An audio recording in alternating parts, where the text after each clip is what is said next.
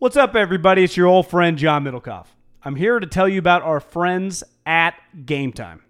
Here's what I need you to do. Go to your smartphone, download a little app called Game Time. Baseball season's in full swing. Oracle Park. Been there a million times. Never doesn't live up to the hype.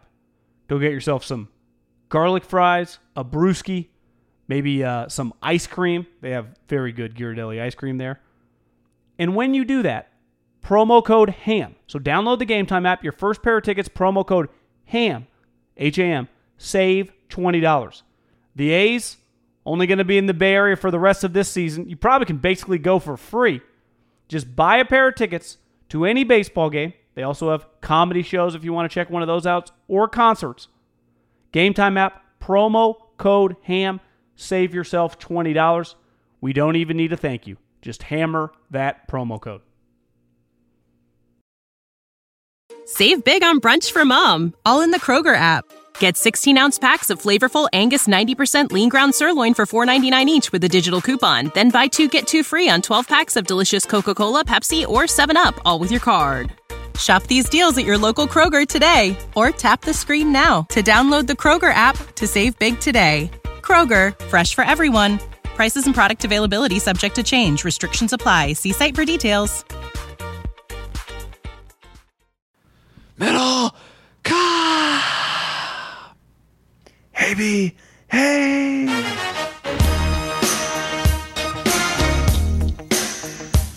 First late night pod in a while, John. Post NFL game.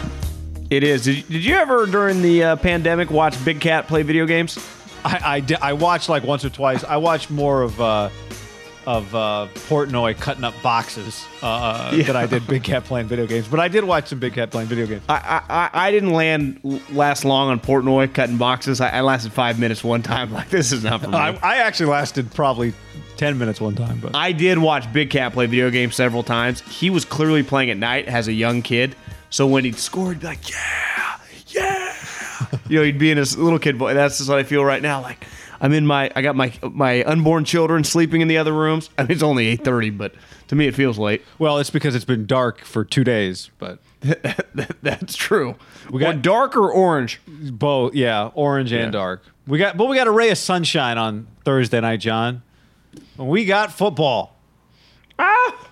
Before we get to it, we got so much to talk about. The Thursday night game, the Sunday games. Before we do that, let's tell you this podcast is brought to you by Ease.com. Promo code HAM for $20 off an order of $50 or more, or Ease10 if you're a returning user, John. We got a deal for you too if you use the promo code Ease10. Yeah, I've been eyeing my edibles for a couple hours. I knew I had work to do, so I couldn't risk it. But I have them in my hands right now. The moment I hit pause and we finish this tonight, boom, in my mouth. Ease.com, promo code HAM for first-time users. Promo code HAM10 for returning users. 10% off edibles, pre-rolls, vapes, topicals, you name it. Just go to eaze.com, browse the website, check it out, and you'll find something that you'll like, and then they'll deliver it to your house. And if you're a first-time user, over $50, you'll get $20 off. If you're a returning user, just do HAM10, and you'll get 10% off. Say, hey, Middlecoff sent you. We appreciate it. No problem. Thank you. You're welcome. We love you. Yeah, absolutely. Up and down the state, like John said, throughout the country. Just got to be 21 and over. You get verified online in minutes, and you are off and rolling, just like this podcast is. Okay. We were rewarded on opening night with Andy Reid looking like a steel worker. I mean, how do they not have an intern to squeegee his face mask? I don't know. Maybe he could see better than it looked. Right? I mean, I think he probably rubs it down, probably a heavy breather. I give him a little credit, though. Big guys. It's probably a little muggy out there in Kansas City. You could tell by the end of the game, right? It gets that little humid rain. You put a mask over a guy that big, it might close some pipes and get you in a bad spot. Could he set a trend? Will you be shocked if you don't see other coaches wearing that? Because if I was a play caller or head coach, I'd either I have the mission mask on right now that's easy to kind of move, or if Andy can do that, I'd be wearing that thing. Yeah, I mean, remember McVay wore it on the first night of Hard Knocks. To me, the thing about that thing is that the microphone goes underneath it. right? The thing that Andy had. And so I you got to communicate with your quarterback. You're a lot clearer to the quarterback just from watching sporting events, tennis, NBA, whatever, where they're doing interviews while they're wearing a mask. It's just a little muted, right? And you got a quarterback. LeBron's been used to doing this. That's true. Forever, LeBron has been doing that forever. You got a quarterback with, as Kyle Shanahan said, with 70 or 75 decibels in the stadium. They're not going to tell you ahead of time, so you don't know what to prepare for. The crowd was really loud on Thursday night. I actually thought it was fake noise early on because I swear to you, John, early in the game I said to myself, I said out loud, I think I texted you, this is kind of BS how they're... You texted me, do you think this is real? I texted you, and maybe I didn't say this to you, but I was thinking it. This is kind of BS. Is every audio guy going to treat every regular season game like it's the conference championship game crowd noise? Then it turned out it was 15,000 people making that much noise. I don't know. Do you believe him? I know Al said it was real. He clearly, like a lot of people are asking, is this real? He claimed it's just the people. Is that believable? It is because, again, to me, the stadium contains. Well, yeah, but there's a difference between adding fake crowd noise, either the Chiefs doing it or the broadcast doing it, and what every broadcast does, even when you have a full house, which is you got an audio guy, he's doing a mix. You can choose how much of the crowd noise to feed to the broadcast. But Al's just saying we're not feeding fake noise, but they've got it. Clearly, they got it turned up. I mean, they had it turned up. I went to pick up lunch today, and I turn on the radio, and it's Mad Dog Russo with Steve Levy. And he's drilling Levy. He's asking him, like, why you should take Riddick seriously. I mean, Mad Dog's ESPN screwed up the Booger Mobile. I mean, Mad Dog was drilling him. I guess Levy used to work for WFAN and for those two guys. Oh, okay. Like before or after Iron Eagle. So he was really proud of it. He likes Steve. Steve told him that they, on Monday Night Football, for every team, like the Vikings, they have audio recorded from their fans over the last several years. So he's like, we will play Skull Chants that will be real raw audio from previous years. Or we're doing an Eagles game, you will get Fly Eagles Fly. Or the Chiefs game. I don't love it, but okay. Yeah, but so it's like, when I heard that and you text me, I just assumed they were just, Chiefs are one of the loudest stadiums in the league. I'm That's like, no way too. that... I saw the picture. It looked like, I mean, there were how many? 16,000 people? Yeah. It looked like less when that big of a venue. Yeah. Also, it'd be hard if I was the guy. I give whoever the ushers were credit. If I bought a ticket at the top and I'm like, there's all that fucking space, even just down at the end, because if anyone that's been to a football game knows, maybe in this situation, being close, probably a decent seat, but the edges on a bowl of the top, right? So you're kind of hanging over the lower bowl is a great seat really for an NFL seat, and just football in general. I would have beelined it to that thing. I'm with you. Maybe they had spikes on the seats or something. I don't know. The electronic. How did fencing? How did they contain that guy? I don't know. But how about this, John? That right now, as it stands today, I think there's only 2 teams in the league, right, that have fans. I've struggled to keep up with it. I think that was the latest. But here's what I'm getting at is. Who's the second? We'll see. I don't even remember. I thought it was the Cowboys. I thought. No, that's not what Al said. Al said like Jacksonville, but that would make sense. Maybe it would make sense. Tampa. I don't know. Not Tampa, but somebody can tell me. But like I watched that team tonight and thought, I know they're the obvious pick, but they're the obvious pick for a reason. Now, maybe in 2 months, a lot of other teams will have fans in stands. Who knows? But if we go several months with the best team in the NFL being the only good team that has a crowd, I don't know what being able to play sound through the speakers will be like, but I do know that having people is going to be maybe a little more of an advantage than I thought, particularly because this is clearly the best. Is that an overreaction, by the way? No, you know what I read? I think Albert Breer wrote about this a week or two ago. The 2 most outspoken coaches, defensive coaches, Mike Zimmer and Sean McDermott, just thought this is, and it wasn't necessarily at the Kansas City Chiefs, but just like the draft, make it a uniformed rule. And when Goodell went on CNBC, you said that from the beginning, and was pretty adamant that he didn't think it was a distinct advantage. I'm with you. If it's going to be that loud, the best team in the league, I got news for you, guy, by a wide margin, when you got a quarterback that good, Yeah, I mean, I would. I think people are going to start complaining, especially if now they'd be good. Crowd, no crowd, parking lot, fucking against Pat Hill, right? Playing in the Taj Mahal. The Chiefs would be good anywhere. But I think teams are going to go, wait, if I'm Sean McDermott and I'm trying to compete with the Chiefs, I can't have fans, and the best team in the league, the defending champs, can't have fans. It doesn't make that much sense. Do you agree? I agree. Now, I think somewhat nominal amounts of money relative to what they're used to. And I think the media in general is so quick to say, what are you doing this for the money? And you and I have talked about it. It is. We did some math. It actually is more money than you think. Well, right? Yeah, we said if that was 17,000 people at $200 a ticket, that's $3.5 million. Yeah, not counting so times times that by 8. I mean, you're talking $25 million. So I understand. It's money. It's either hey Clark Hunt, you want $24.5 million or whatever. $0? I don't even want to argue against people whose arguments I don't listen to. No, I agree. I'm just my point is I do get where they're Of course, the owners was I'd rather have $25 million if you're allowing me to have the fans in. But I understand where the other teams are coming from. It's not even necessarily about the money. It's probably their coaches and GMs have to be complaining. Well, I know this. If I was anyone in that division, the Broncos, who, I don't know, have you noticed they're losing players by the day? Sutton got hurt today. I mean, they're in shambles. The Chargers, you could push back and say they don't even have fans. And definitely the Raiders, whose owner was probably, would you say, the most outspoken owner about the overall situation? Yeah. It wouldn't shock me if in a couple weeks it becomes an issue with a lot of people complaining, because it usually where it becomes an issue is when it feels like the best team has the advantage. Forever, the Warriors, it was like, this is bullshit. It was just over them signing Kevin Durant, which was in the rules. But people get jealous fast in any business, in any sports league, in anything where it feels like you're at a disadvantage and it's rigged type deal. You're just pulling this rule out of your ass.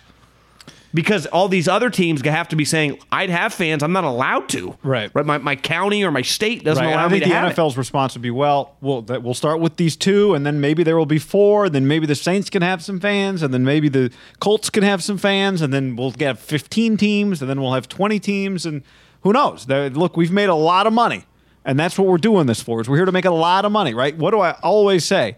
A successful season is not dependent on who wins a championship. It's just dependent on a championship being played. The games gets played. The sponsors get their plugs, and you get your playoff events, and that's that. That's what a successful season is. So if I were Roger Goodell, the other owners that are complaining, I'd go, look, I'm with you. It sucks, but the best thing we can do is make as much money as we can this year, because we're all losing a lot of money potentially.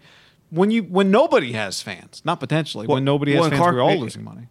And Clark Hunt might say, none of you idiots signed this quarterback to a 10-year, $450 million contract. It doesn't pay for itself. So, and then Andy and Veach told me I had to pay these other 2 guys, and after I watched Chris Jones and Travis Kelce, I went, well, I'm glad I paid them too, but these contracts aren't free. The Chiefs are plus 490 right now to win the Super Bowl at mybookie.ag. Promo code HAM1. Baltimore's plus 625. They look, we'll talk about Clyde in a minute, but they look better. And part of that might be Clyde and some other stuff, but isn't it possible, John, part of this, and we've talked about this with the 49ers for months, I don't think they're going to have a Super Bowl hangover, because I think they are more inspired by seeing how good they can be, by being right there on the doorstep, than they are downtrodden over losing their opportunity.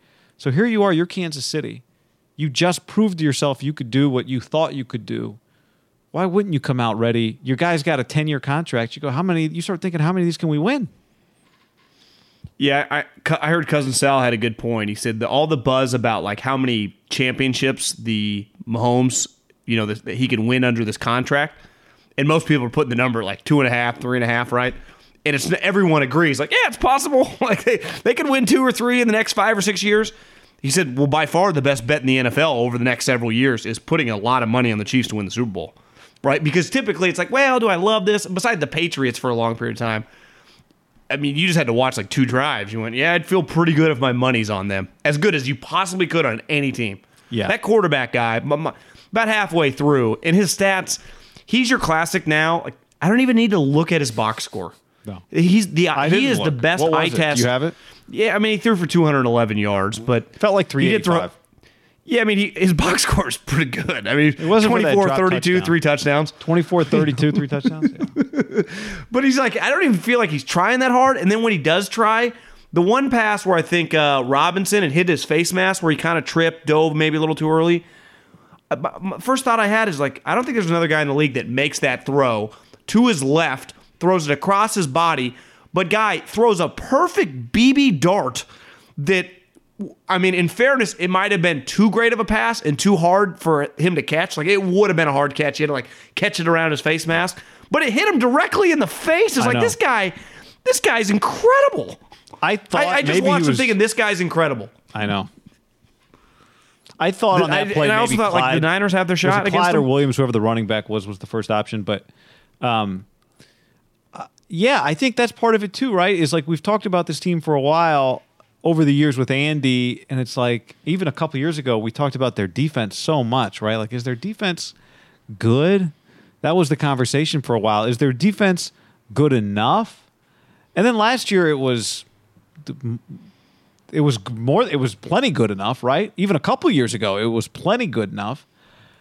But I think the way to look at them, and this is more a conversation about the next 4 or 5 years, to your point about what Cousin Sal said, is like, even in a year where they don't have a good defense, let's say, are they going to be playing a team whose defense can shut their guy down? Because if they're not, it doesn't matter if their defense is ranked 20th in the NFL. They're going to have a shot. Now, maybe they're not winning a Super Bowl with that team, but they've got some good players on defense, too. That's the other thing. Like, it's not To what me, it was. it's pretty clear their defense is fine right now. Fine enough. Yeah, I mean, fine. Yeah. And really, it's probably better than fine. All it needs to be is fine, though, with this guy.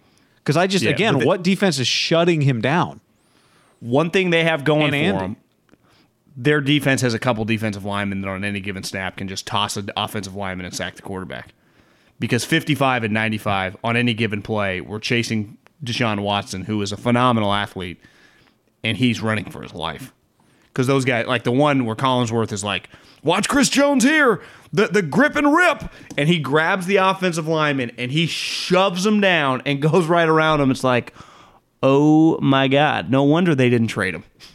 That's why they've kept him and traded D Ford. Yeah. Because I honestly thought they might trade Chris Jones. Like, we want it. He's going to cost a lot. I thought tonight, just watching the effort of a guy after he won a ring that just got paid, like Chris Jones, if I thought Mahomes is going to play really hard. It looked like Chris Jones and Travis Kelce are like playing for a contract, right? I mean, the disease of me, isn't that the Pat Riley thing? And when people win and they get paid, and then it's like they not quite feeling it. I did not get that vibe watching the Chiefs tonight. No. And say one thing like about the fans, it's not like they were playing in front of 80,000 people. It did look like they were just. It's a joy for them to play ball, right? Why it's wouldn't fun. it be, John? No, I don't. You I like doing agree. stuff you're good at. Yeah, and they were really good. The Chiefs got better on offense. Turns out the They guy did? Patrick Mahomes told him to draft. He was right about him, John. Clyde Edwards-Helaire. Yeah, I sometimes it feels like a story just gets thrown out there. Like, I know. Now, granted, everyone was watching LSU, and Yes. the guy was awesome. Like, I don't blame them. And now, granted, you like Clyde. Everyone who watched LSU liked Clyde. Like, Clyde was sweet. He is sweet. But I didn't realize he'd be this sweet, this fast in the league. Like, guy, the last time their offense, because Mahomes wasn't as good as he is now, but his first year starting, they did have Kareem Hunt, who was, before he got in trouble for kicking the girl and then kind of somehow resurrect his career, and now he's got a contract extension and everyone applauded it, that he was pretty unreal, right? He could run in between the tackles. He could catch the ball. And it was like, what can this Chiefs offense not do? What happened? Mahomes won the MVP. Yeah. Is it safe to say this offense now, because Tyreek's better, Sammy's clearly much more comfortable in this offense. They've drafted Hardeman since. They got Robinson, who's good. Kelsey's in the peak of his powers. Their own line solid. Clyde, I mean, he ran for $138 in his opening game. And he didn't have a catch, right? He did not have a catch. Which he can do. Like, one thing, and we, like you said, we watched every game at LSU. In this offseason, when we did it before the draft, we did a Joe Burrow video on YouTube. And so we watched a ton of LSU tape back, and he was making plays left and right. Clyde was, right? You go, oh my God! Like I knew he was good. I didn't quite realize until we went back and watched Burrow how many plays this guy made beyond what would have been just the acceptable result of the play. So now they go from winning the Super Bowl with like a LaShawn McCoy running back by committee thing. Yeah, the one guy opted out. To this. Yeah. I don't even quite know how to describe him. I know Andy has described him before like a Brian Westbrook. He does now. Shady McCoy in Philly peak with Andy was much more. His change of direction was more like Allen Iverson crossover. Like it was really wide. Mm-hmm. This guy does have a fantastic change of direction, but it's all in this little area. Like he like kind of gives you a little head nod, and then he's right by. Remember Tim Hardaway's crossover? Mm-hmm. He actually didn't dribble that far away. It was really close between his legs, but it was so quick, and he was so low to the ground, he'd go by people. That's what I think this guy's kind of like. He's really shifty, but he's not shifting that far left or right. But it's like these guys are clearly whiffing on him. It's hard to even describe. You just have to watch it, and then you watch it. You're like, I don't even know how he made that guy miss, but he clearly made a miss.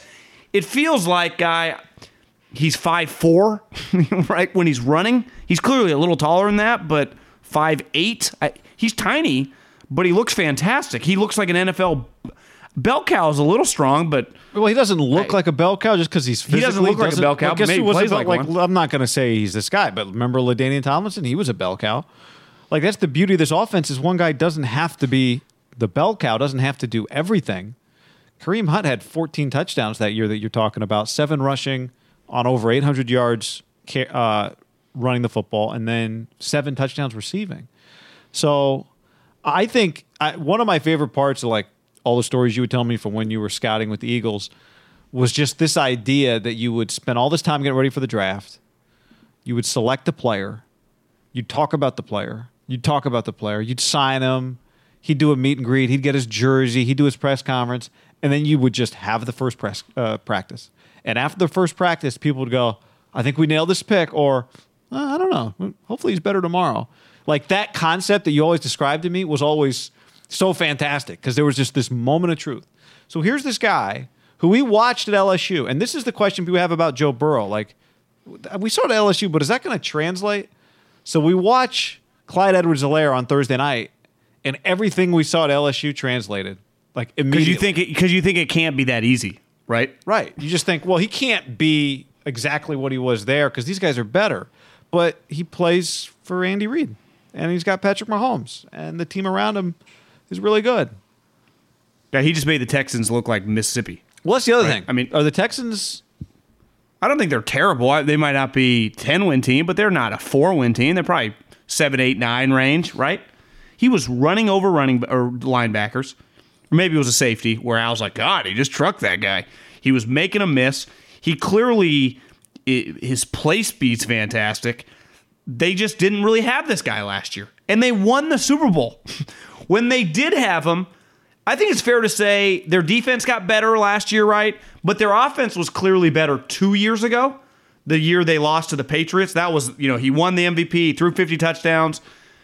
Remember, Kareem got cut toward the end of the year, so it kind of changed them right at the end. But when they had Kareem, up until the majority of the season, their offense was just unstoppable. If this guy is this good, he's basically just, they got their Kareem Hunt version, who's like a high-character guy that they clearly love. With all their offensive guys have much more cohesion together. Mahomes, to me, I mean, he would tell you, they'd tell you, it's just clear he's better than he was 2 years ago. I don't know if his stats will reflect it. I just don't see how this offense, they might be in some games, like Belichick when they had the historic offense just was in FU mode. Spygate just happened. They like ran it up the score. You could tell tonight, like they just started to run out the clock a little. I don't know if they just won't be in FU mode because their goal is Super Bowl, right? It's keeping guys healthy. He won't be passing the ball in the fourth quarter if he doesn't have to. So they got a little Warriors vibe to me, like the 73-win team, where when you look at Steph and Clay's minutes, it was like, yeah, they were on pace for a 65-point game, and Steve was like, yeah, we pulled them after the third. We were up 40 points. Right. And this team already has that vibe to it. But I think what's so impressive is their body language. Mahomes, I was not worried about. Chris Jones, Kelsey, you text me tonight. You're like, well, Kelsey ain't just giving Kittle the mantle. Kelsey just got paid. He won a Super Bowl. He looked kind of like playing pissed off, didn't he? Yeah. and I texted you that, like, what's funny about that is I didn't forget about him, but I'm like, oh, are they going to get the ball to Clyde here? Are they going to get the ball to Sammy here? Where's Hardeman? And then all of a sudden there's an inside screen to Kelsey, and I go, oh yeah, there's Kelsey, right? Then they hit him again. Then they hit him again for a touchdown. And I just thought, this guy is playing like he's got something to prove. Well, you know who I forgot about? I was like, oh yeah, Tyreek Hill's on the team. Tyreek Hill. And then like that last touchdown, Chris like, yeah, it was just a foot race, and he's across the end zone. You're like, oh my God, I got this guy too. It is an unfair riches, but to me, it all starts and ends. And Clyde is. I had this thought during the game: top 5 luckiest stretch of one college season, greatest season of all time, to go right to the Chiefs. I mean, it doesn't get any better. The transition is like you just stay in football heaven. You're like, yeah, I'm just in football heaven. It's just going to continue. I know, right? He's going to sign as a free agent in 4 years with like the Panthers and be like, what is going on here? The Panthers just paid me, but what is this? The quarterback is just on a completely different level. So, I mean, we've all heard the saying, right? It's not the X's and the O's, it's the Jimmies and the Joes, and I think that applies more in basketball than it does in football. Clearly, the X's and the O's matter. But I think what makes Andy and Patrick Mahomes such a perfect combination is that we think that Andy, and this is Breeze, this is the same in New England for so many years with Belichick and Brady, Breeze and Peyton, is like you've got the guy who we think is one of the best at the X's and the O's, and then you've got a player who can be great with the X's and the O's, but also be great outside of the X's and the O's, and that's the indefensible. It's like, okay, Andy's going to outsmart the defense, but if he doesn't, it doesn't mean the play is over because Mahomes can make a play, right? And now I think one thing is clear with Clyde is they got a running back that has the same quality.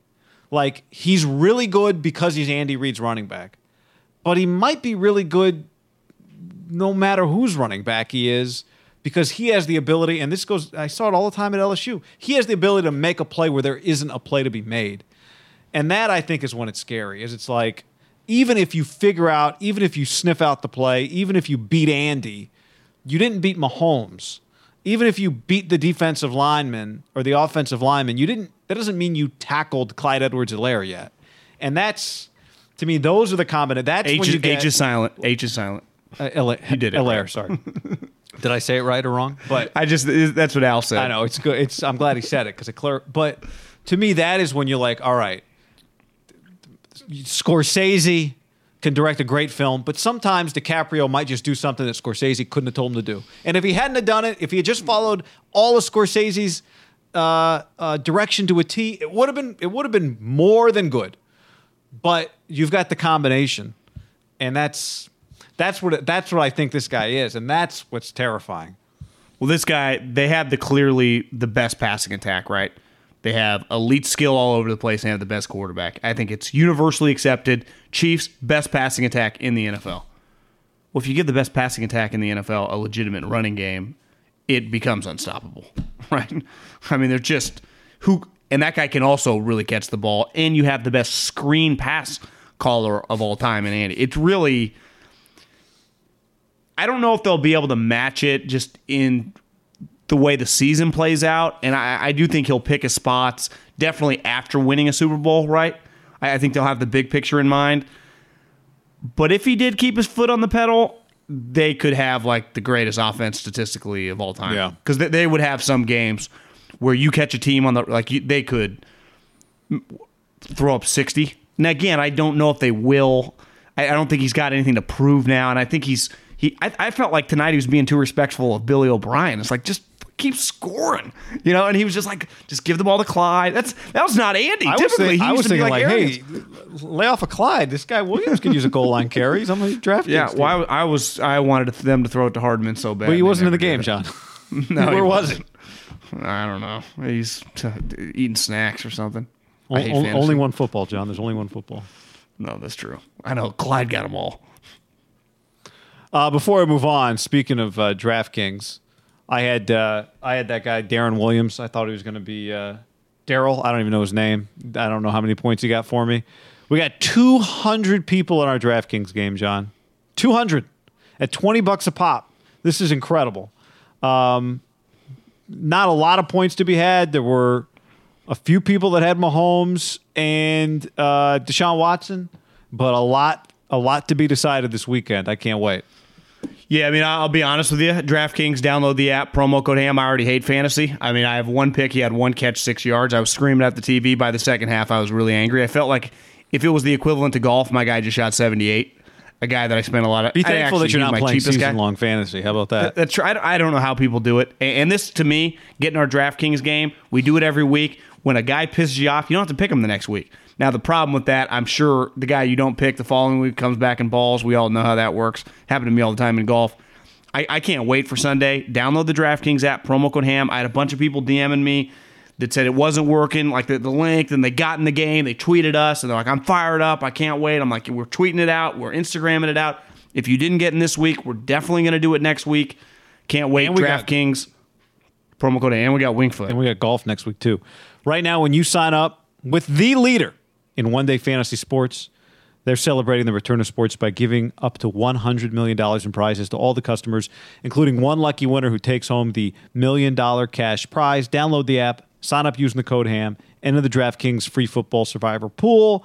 It's all there, DraftKings.com or the app. If you have any problems, just DM us, and we'll help you out. Get in our league as well, because the league standings add up. It doesn't mean you have to play every week, but just get in the league, because then it's fun. And if you're in the league, you automatically see the new games when they go up. So DraftKings, promo code HAM. People ask us, is it cool if I invite people? Yeah. The more the merrier. Let's grow this thing. It's an open house, guys. That's right. Open house. The doors are off the hinges. Yeah, just walk right in. Think of like college. You just walk in a door. Walk right in. That's this is frat house, ham, the ham app. Yeah, think of like Kramer in Seinfeld. Just come on in. Come on in. Go to him. Eligibility restrictions apply. See DraftKings.com for details. Now we look ahead to this Niners-Cardinals game. And really, I think what this conversation serves as is a really big picture kind of discussion about Kyle Shanahan, right? Sean McVay's stock is still really high, but it's not where it would have been if he came off a Super Bowl loss and won 10, 11 games. And he can get a lot of that back because people still love him. But I think the recipe right now for Kyle, given that everyone looks at the 49ers as of this moment and says they've had a ton of injuries, there's a lot working against them offensively. But also they had the Chiefs on the ropes last year or this year in the Super Bowl. People look at him like, at least I do, like this year is kind of tailor-made for him to get his Coach of the Year, I think, if they can go win 10, 11 games. Now, that's the hard part, is winning 10, 11 games. I personally, as much as I like watching a great player become a great player in any sport, I like watching a coach, especially in football, because you really feel it, right? A tactician, just become a star. And we've seen it a lot. I mean, we've seen it with the leaders too, right? Over the years with the Harbaughs, Tomlin, Dabo in college. But it is pretty special when you see Belichick playing mind games on people, right? Or I think what Lincoln Riley is doing offensively at Oklahoma is just taking the sport of football by storm. And the hype Mike Leach has gotten over the years. And then kind of what Kyle and Sean McVay have become to the NFL. I would say the one thing that, McVay, the burning light around him has dimmed a little. But if you were to defend him, in his 3 years, the shittiest season he had was 9-7. Right. And we always talk about, if your low point is like the Pete Carroll Seattle Seahawks of their decade, they went 9-7. That's the worst year they've had, 9-7. You're in pretty good shape, right? And I think Kyle, now listen, this team he took over was really terrible. And those first 2 years were rough. Now, you got to put it into context, right? They were 1-10, and Jimmy shows up, they win their last games. Some hype going into that last season. Probably weren't going to be, we were a year ahead, but they would not have been drafting 2 overall if Jimmy doesn't tear his ACL, right? But we'll never know, and they lost a ton of games. Then last year was like, okay, this is the Kyle we thought. Well, part of being And I think the way Kyle's talked about now, especially offensively, right there with Andy, right there with Sean Payton. Well, those guys have a resume, and I'm not even talking about the ring. It took Andy 22 years to get a ring. It took Sean much quicker, right? He got the job in 2006, and by 2000... His third year as the head coach, right? Yeah, he got it fast. But, like, both of those guys, regardless when they got their ring, have 15, 20 years consistently winning. You can miss the playoffs here and there, but you win all the time. Fourth year. 2009. But he won 10 games his first year. Yeah, and kind of remember with Reggie Bush, and they were sweet. I do think there is an element of... I'm watching this documentary on Netflix, or I watched it, on Barcelona and the great Messi teams of like 2008 to 2012. They're considered the greatest soccer team that ever played. And obviously Messi is now considered the greatest soccer player ever, but they hired Pep. I can never say his last name. He's a bald guy, skinny. Not Pep Hamilton. Pep Guardiola. Guardiola. I can't say his name. But I'm a big European soccer guy now, because their documentaries are fantastic. Maintaining that is the hard part. Being all in for like 3 weeks is the easy part. I've done it. I'm just saying, I enjoy much more just consuming it on the peripheral, like on the outside. I don't need to be all in, but they've earned my respect for just how big Have it is, you watched how the game? cool it is. No, but it's not necessarily like you like the documentaries. Yeah, but if you told me like the EU, the La Liga final, and it's the Spanish Barcelona against Real Madrid or something like that, I would watch if it's on my TV. Right. But my I'm point is, I'm just saying being all in is easy until it's like, all right, here's a season. How many games did you watch? Yeah, again, when I say all in, like I'm all in on football and all in on the PGA Tour. Here's what I'll say. Like I enjoy baseball and basketball. I enjoy the European soccer. I have a lot of respect for it now. Now, it's just easier to consume in America, baseball and basketball. If soccer was just on, like, the big teams with 80,000 people going nuts at, like, 7 p.m. when I'm sitting on my couch, I would watch. Yeah. Definitely pay attention more. But this guy, Pep, became this soccer star as a head coach, and the way everyone on the team talked about him is just like, they all say, he's the best tactician I've ever been around, the best tactician I've ever been around. Every guy. The guys that loved him, like Messi, and then the guys that he traded or hated him, talked about it. They all spoke about him like that. And I think pretty consistently, everyone that speaks about Kyle, and I'm not just talking about 49ers, right? We've talked about Austin Hooper and guys with Atlanta, going back to Washington. They all say, this guy is a football genius. Like, if one guy says it, you're like, well, maybe that player just likes him. When guys that don't even like you or you've cut say that about you, it's just like, yeah, this guy... It's fair to say this guy is a football genius. And the irony is they said that Pep is a football genius too. But it's just football. That part of being a football genius, then you just have to win. And I'm talking win consistently. And I think that's for Kyle in 2020, like having another good season, making the playoffs, and maybe winning another playoff game is like that. That's how you establish, like, no one can even argue where we're at. Because we're already putting him as like a top 3 coach around guys that are in their 50s and 60s that have not even just, like I said, winning the Super Bowl. It's about just winning consistently. And that's the pressure I think that Kyle faces this year. And I don't think he feels that pressure, but just the way he's talked about to equal, on the field, they have to kind of match up. Yeah, I think the other element that he has, it's not just winning. I think a big part of it, and Bill had this, has had it for many years. Peyton has it. Andy has it. It's blowing teams out. Pete Carroll has it. Well, but see, that's where Pete does it. I think for the offensive or defensive coaches, it's just about, even Harbaugh, they weren't blowing people out, but it always felt like they could suffocate you defensively, even though Harbaugh wasn't really a defensive guy. It was just they were playing the style that was so different than what everybody else is playing. But specifically to Kyle, I think what he has, what Belichick does, what Peyton does, and what Andy does. You were talking Jim Harbaugh, not John Harbaugh. Yeah. Yeah. And I don't know that – I don't really think of Pete this way, but I think what those 4 guys do, and definitely what Kyle has done that the other 3 do, is you have times where you are just kicking people's ass, right? Where it's like, did they score 50? Is that 45-10? It's one thing. I think we get used to football games that are 46-38, right? But it's one thing to look up and see a bunch of 41-17, 31-3, 51-13. I'll never forget the Carolina game last year. It was just like, now Carolina was bad, but it was like, that was don't belong on the field. And it was immediately obvious, right?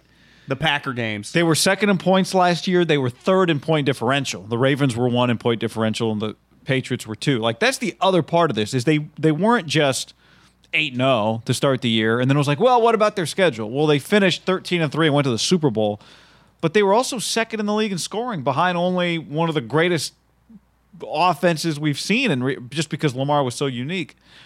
I think that's a big part of this with him too, right? And I think that was part of Sean's thing. It's like, he's not just winning, but they got this offensive swag to them.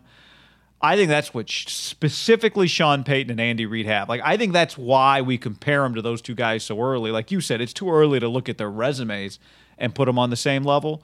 But when you get the kind of man on the street reviews from their players, very similar. I'd say similar to Andy's reviews from players. But also when you watch the games, you go, when this guy has the advantage, he takes full advantage of the advantage. And then in these other games where it's him against the Seahawks, where it's him against Andy, he's got the lead in the second half of the Super Bowl, where it's him against Sean Payton, it's just an absolute rocket show, 48-46. Yeah. Like, I think he answered so many of those questions, right? It was, though. I think when we went in the Saints game, it was like, okay, here you go, head-to-head with this guy. What are you going to do? And he was phenomenal. Head-to-head with Andy and Mahomes. What are you going to do? And he was phenomenal. So I think that's how he's packed in 1 year, really. But I would say even the first 2 years where it wasn't good, was it 6 wins and 4 wins? We were watching it going, could anybody else win this many games with this quarterback? Could anyone else make Nick Mullins look this way? Could anybody? So I think he got a lot of credit. I think part of the reason we were so quick to give him credit last year is because we saw a lot of things that you went, I know the record tells me they suck, but I watch this guy and he can get this roster that doesn't look like it should competing more than we think it should. And that's where I'm talking about. Like, I'm not going to budge. Like, I think he's a star coach. I've seen what I've seen. We've all seen it. But I thought he was special back when he was losing. And then when he wins, it was just validated. And like you said, he won so many different ways. He won against when he played the shitty teams. I'm going to embarrass you.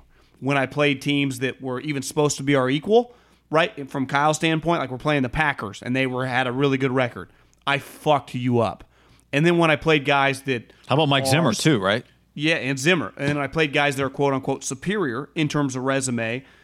Sean Payton on the road, we had a 15-round knockout, and I ended up knocking you out. And then Andy got me, but like, not only did I belong, I controlled the game. Speaking from Kyle's standpoint, like you couldn't have answered more bells and more lines on the checklist in 2019 than he did without winning the Super Bowl, right? But I do think if you can rattle off a couple more years of just being a dominant team, going to the playoffs, giving yourself a chance in the dance, that's how you become an unarguable player. Like talking about the Pep guy, Barcelona started kicking everyone's ass and winning these championships, all the different leagues that they play over there, checking them all off. And Kyle's already like, now he's won a division, he's won an NFC. If in the next 3 or 4 years he can win a Super Bowl and just keep going to the playoffs, like he's just going to establish himself as like a Parcells, a Belichick, an Andy, a Peyton, where I think you and I say that, and I think most people believe that. But if you have a couple down years, I think there are a lot of people that would have a normal take, like, is this guy a little overrated, right? Part of it is just putting your resume together over a period of time. Look at his dad. His dad gets to Denver, I think that first year, they have a really good season, and they make the playoffs. Then he wins a couple Super Bowls, but they just kept going back to the playoffs for years, and it's like Mike became an elite head coach. And now you don't even need to win 2 Super Bowls to become an elite head coach. I think Andy's the perfect example because he didn't get to that NFC Championship game. He had a run of 5 straight 11-plus win seasons, 11, 11, 12, 12, 13. In that run, the Super Bowl, appearance, where they won the NFC, was the 5th year of that run of 5 in a row. Wow. So, and you and I talked about it all the time. When you say his loss, like Kyle's loss already aged pretty well because he lost to Andy Reid and Patrick Mahomes. that loss at the time, like, they didn't play as well, but, like, looking back 15 years later, like, he did lose to Belichick and Brady in the Super Bowl, right? It's not like, he lost to with a quarterback that that grew up in the huddle. overachieving Jaguars team. Right. He lost to the Belichick and Brady. I think, and maybe this was shaded this way because you worked for him and had such a high opinion of him, and but I think even if you hadn't, I just always looked at him like he was one of the best coaches in the league, and I didn't need, especially after this KC run going into last year, I didn't need a Super Bowl for me to go, I think Andy Reid has what it takes. Like, I didn't look at him like his shit doesn't work in the playoffs, Billy Bean, right? I didn't look at him that way. I looked at him like one of the best coaches in the league because you don't go 20 years as an NFL head coach if you're not one of the best coaches in the NFL with one of the best offenses consistently through quarterback and Foles and Vic and on and on and on, McNabb, Cobb, Alex. I mean, it just was so obvious that we were looking at one of the best coaches in the league. I would say one benefit to Kyle and just the future over these next several years is you'd say the best coach-quarterback combo right now is in the other division. Or, the other conference. Yeah. So you're not going to have to go through them to get to the Super Bowl. But, right? For sure. You're right, just in terms of appearances. Yeah, I'm just saying, like, back when Walsh, if you look at it, like the 80s football, what Walsh did, he had to go through Parcells and the Ditka Bears and some of those Washington teams. Like, there are still really good teams in the NFC, but the best team in the league, Kyle will only have to face in the Super Bowl. And then after Walsh left, the Niners had to go through the Cowboys every year, basically. Then it kind of flipped. Like, obviously, Seattle is still really good, and I think Rodgers is still alive, and I think the Eagles are solid. But still, are you going to be able to win 5 games in your division like you did last year every year? It's only getting going to be difficult. But to me, if you win 4, that's big time. Well, I agree, but I'm just saying, like, that's hard. That's very hard. It was hard last year, guy. It was. Think how hard a couple 13-3 on paper looks easier than it was. Hell yeah, because that stretch, I think the 8-0 stretch in a weird way was much easier than the 5-3 stretch, right? Yeah. That 5-3 stretch was a mother. The Baltimore game, they ended up losing, but that was a war. The Saints game, both Seattle games. The Saints game, which came right after the Ravens game. The L.A. Rams game that Jimmy hit the long passes that Jalen wanted to kill Taylor Rapp. And even the Atlanta game, which they lost. Like, Atlanta was hot, and Julio, I don't have his box score, but it felt like 17 catches for 475 yards and a walk-off touchdown. Or was it Austin Hooper that got the walk-off touchdown? No, it was Julio. It was just... Now, Richard didn't play in that game, which you'd go, well, ideally, but no Richard advantage. But this is the deal. That's the NFL, yeah. Like, look at them right now, the Niners, right? Offensively. Yeah. Ayuk and Debo, you could tell me right now today they're both going to play. I don't know what that means, though. Wouldn't you say in the NFC, a lot of potent quarterbacks / offenses, right? Obviously, in their division, the Rams have a bunch of weapons and a quarterback. Seattle has a star quarterback. Arizona's on the come offensively and an offensive head coach. Rodgers still alive, and they got some couple dudes. Devontae's a star. Minnesota has really good players on offense and a quarterback that proved he's above average. Mm-hmm. And maybe you don't get both those games at home in the playoffs every year, right? That's the other part of that. Now the Packers game they played the regular season, but the Cowboys offense is pretty loaded on paper. And just what we've seen. The Eagles still have a max quarterback and some skill guys. And these are all teams where you go, if you had to go, if you're going to Philly, if you're going to Dallas, if you're... What about the NFC South? Brady and that squad, the Saints and those guys. I'm just keeping an eye on Atlanta. I'm not saying they're good, but I'm not saying they're bad yet. They're always like a kind of a curveball team. They are. We're looking at a team now that had back-to-back 7-win seasons and almost fired its coach. So this is... and they've had good offenses. Keep an eye. Just keep an eye. Just keep an eye. Look, I'm with you. I think you make the case for them. I'm just saying, like, they've had the best offense they had was the one Kyle coached. And they've been good the last 2 years, but it's not, top 8 good. It's top 15 good. But here's my point, guy. I actually say, like, listen, the NFC, pretty solid, but I don't think there's no Ravens or the Chiefs, right? For sure. New Orleans was that. I look at them a little differently after they lost at home to the Minnesota Vikings. Like, that can't happen. That can't happen. Yeah, I know it's a freak deal, but that's. But I just that's a rough watched what loss. they did against the Niners last year on the road, and it was just I did see Drew say he's on borrowed time, so he's got to let it loose. Jameis waiting in the wings. Yeah, or Taysom. Jameis. Jameis. Yeah. All right, it is time to go through every single game on the slate this weekend. All have something to offer, John, just like every human being on this earth. Every game has something to give. There are some games that are better than others, but every game's got something to give. And you know where we like to try to take, not give, is at mybookie.ag, promo code HAM1.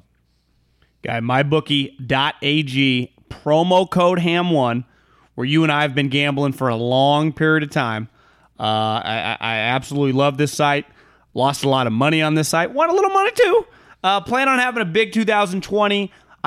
We're betting on, we have money on the Pittsburgh Steelers. The line is currently 6. We got it at 5.5. It's my favorite game of the year. I also have a little side cash guy. I bet on my guy Nagy. Have a little money on the Raiders. We got $250. Let's be clear for everybody. Yeah, we put $250. We decide we're going to pick a game a week on the Pittsburgh Steelers. Until we on lose. The Pittsburgh Steelers to cover those points. Roethlisberger back. Guy, there are so many football games. You got the huge slate on Sunday. You got multiple games on Monday. Listen, I'm a sucker for the Monday night doubleheader week 1. You got the game starts a little early. It comes out of nowhere. You're like, oh, kickoff's at 4 o'clock for us on the West Coast. So get on that. The Titans game was just turned into a pick'em. The news of Von Miller being out, not ideal. No. Right? That game is now, let me double check that bad boy. I already scrolled to week 2. You're right, the week 2 lines come up on you. Titans are 2.5, minus 2.5. Wow, so that is flipped. That was a pick'em a couple days ago. Woo, that is moving there, guy. I think the Titans kind of like the Broncos. The Titans, I think, were getting a couple points not that long ago. That game has moved, I'm pretty sure, 4 to 5 points in the last 2 weeks. You're right, because that game was 2. The Titans were +2. That has been a massive flip. I think one game you and I have talked about from a gambling perspective that... Don't go through all the games yet, because we're going to do No, that. I know. I'm just talking mybookie.ag, promo code HAM1. The Rams +3 is just something to keep an eye on. I kind of like that. I know, and we will keep a close eye. Obviously, we'll be watching the Raider game anyway. When we set out a couple weeks ago to try and do our own survivor pool, well, we would put in $250. We thought $500, but we were going to go $250 and try to see if we can just make money until we run out of money. So we got to win this week because then that bankrolls for at least a couple more weeks. The Raider game was our first kind of choice initially, right? The Raiders -3 at Carolina. We decided to go with Pittsburgh. I feel good about it. We didn't take it at 4 or at 4.5 like maybe we should have. But we jumped on that one. What day was that? Monday? Sunday, I think. Yeah, it's been a little while. Or was it last Thursday? I don't remember when it was. Yeah, I think it was like last Friday. We jumped on that game because we're like, this line's going to keep going, and it has. So don't forget, they match that first deposit dollar for dollar up to $1,000 when you use the promo code HAM1. You can also decline that bonus because you do have to bet the bonus, and they do explain it on the website. Go check that out. Plus, the Super Contest, you pick 5 NFL games against the spread every week. You got a chance to win $100,000 in cash prizes, thousands of bets. You got NBA playoffs going. Baseball playoffs will be here soon. Hockey playoffs? Yeah, I think they're still going. We'll talk about this next week. But La Liga? I bet on soccer in the pandemic, John. I'm not against doing it again. Yeah, what about next week? Wingfoot 22-1. Xander Schauffele. He's playing pretty well. I mean, that's pretty good odds. 22-1. For example, Dustin Johnson's 8-1. 22-1. Xander Schauffele. Justin Thomas playing pretty good too. 16-1. I love Xander. I pick him in DraftKings all the time. Is he going to win, though, is my issue. Like, I love him to finish third. Can I bet on him to finish third? You give yourself a shot. You're right, because he probably will finish third. So you'll have Tommy Fleetwood, I don't know if you know he's still alive, 40-1. All right.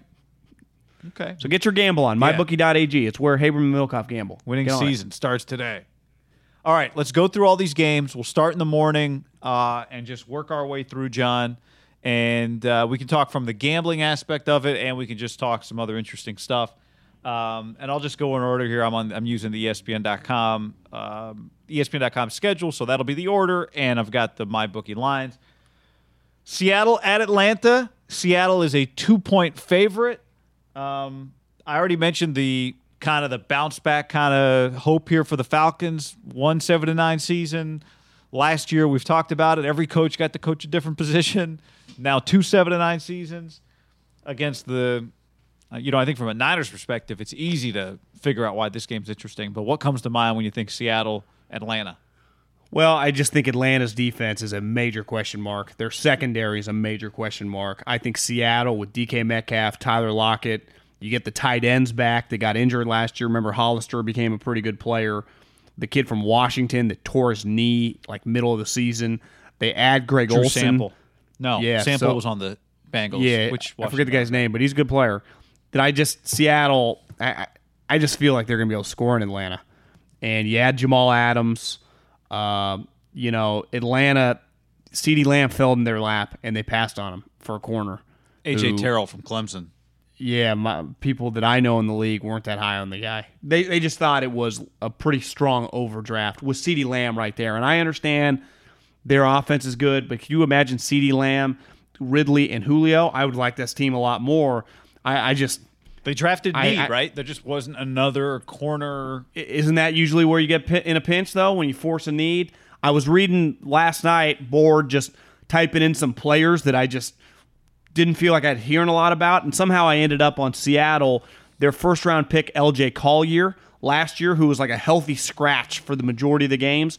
He's played well in training camp. He's now a starter. Will Dissly is the tight end. Will Dissly. Yeah. I would imagine that Seattle, one reason they probably weren't quite as aggressive is they did invest a first-round pick, and really the last 2 years, the linebacker this year from Texas Tech, L.J. Collier last year from TCU, to go with Jamal Adams. Pete gets paid $12 million a year or whatever to coach defense. You got Russ. Let him cook on offense. Chris Carson's healthy. This game's on for us in the Bay Area. It's on. So I'm excited to watch. I like Seattle. Yeah, I do too. I think the other thing with that pick, by the way, to go back to it for Atlanta, is it would have been one thing if they had found a way back into the first round and taken a receiver, just because there were so many different receivers, right? They went defense again in the second round. They took a defensive end out of Auburn named Marlon Davidson. So they did try. They did make an effort to shore up their defense, but you just wonder, was the value there to take a cornerback at 16? Doesn't sound like, from what you said, you talked to somebody that it was there. I haven't read too much about how this guy's done in camp. I mean, I guess the good news for him is he goes up against Julio. We'll get to see him against DK. But I'm with you. I like Seattle here -2. Well, I was listening to a podcast with a Dallas reporter talking about how for a long period of time, he said the one major difference of McCarthy from Garrett is Garrett didn't have a lot of pull with Jerry. And even Steven, but mainly Jerry. Just because Jerry, there was a boss relationship. Not that McCarthy is Jerry's equal, but there is a level of Jerry does want to make – McCarthy's coming from the Packers. Like, he knows how to win. He said this year, for the first time in a handful of years, us Cowboy beat reporters and people that cover the Cowboys had no clue who they were going to draft. Before, it was always like, they love Van Der Esch. Oh, Zeke's the guy, because Jerry can't keep his mouth shut. This year, no one really knew. And one thing that Jerry's admitted since is they were planning on going defense, and CeeDee Lamb fell into their lap. And I think my example for the Falcons is one credit I'd give the Cowboys over this past 7-8 years. They've drafted really well, and I think Atlanta taking CeeDee Lamb, I would say Atlanta with CeeDee Lamb, I'd be like, why wouldn't they have one of the best offenses in the league? The irony is it feels like they drafted a guy Jerry would have wanted. My question with that is going to be, I guess we can get to Dallas here. Well, they're the Sunday night game. I'll get to them later. But my one follow-up to that is Jerry still going to be doing post-game press conferences?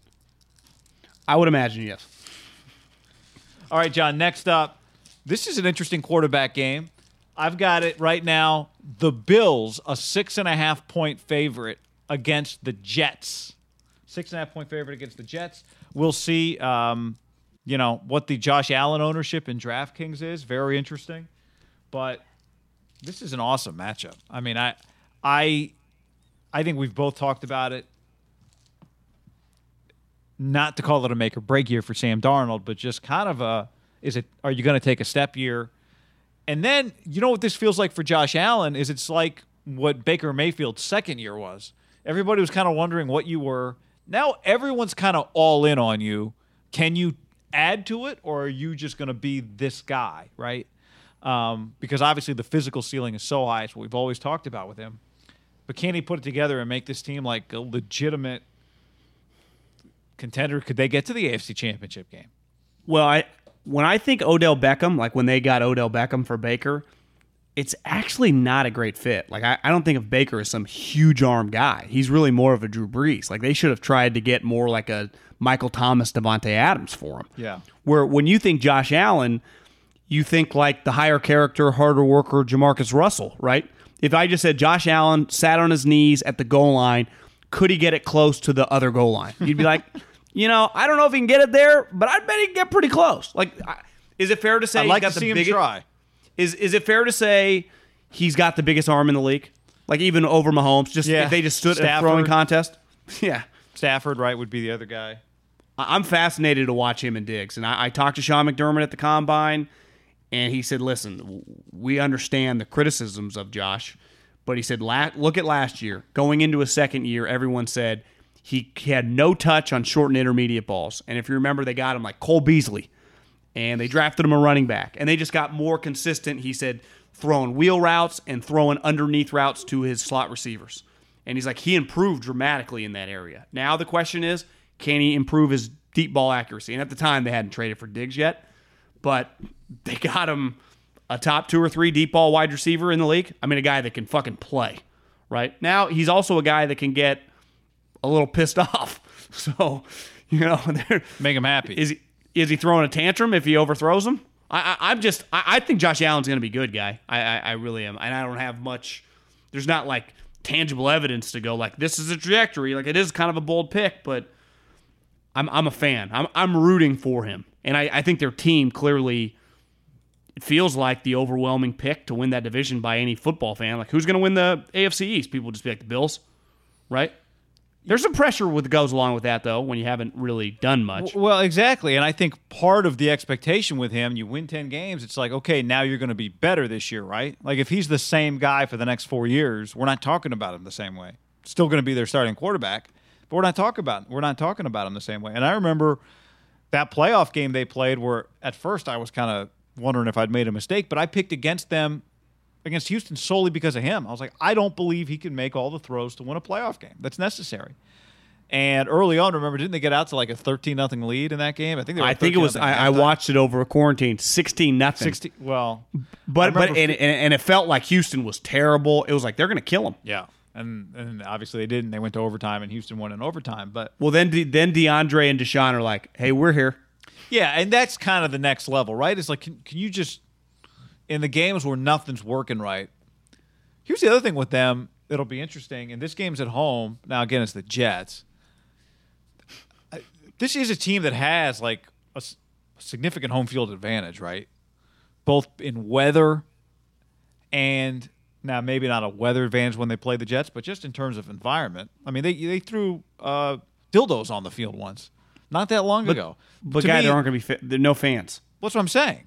So that's just a different element with them. Like, I think batteries at Santa is what the Eagles always get stuck with, but dildos on the field, like that's way more interesting than batteries.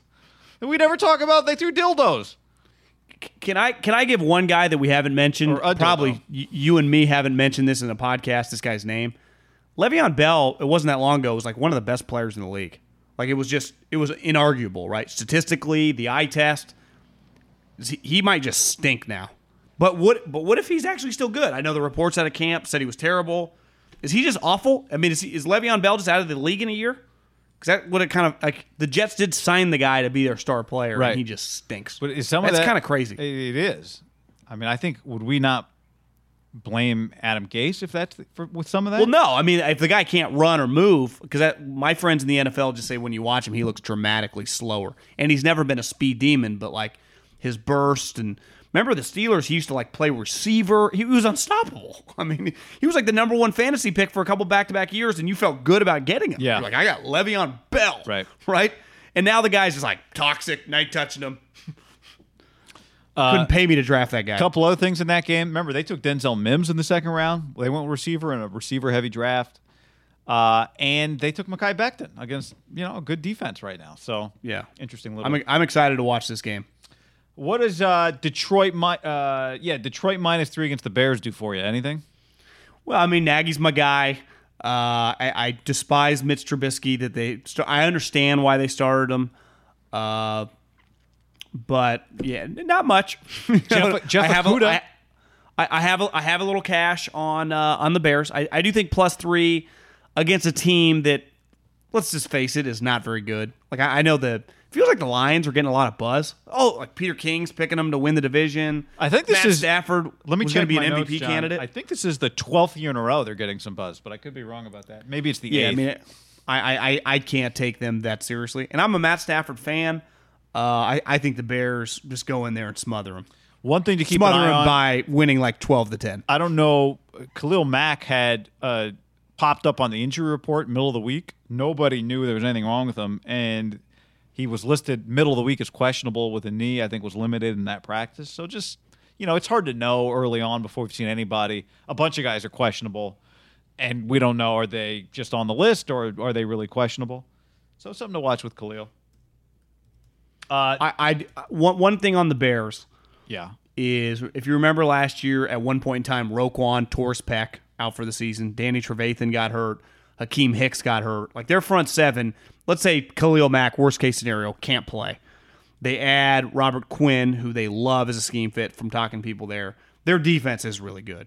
They think their defense is going to be better than it was last year. And their defense actually last year was like a top 6 or 7 defense. Everyone acted like they took a huge step back. The main reason was because their offense was atrocious.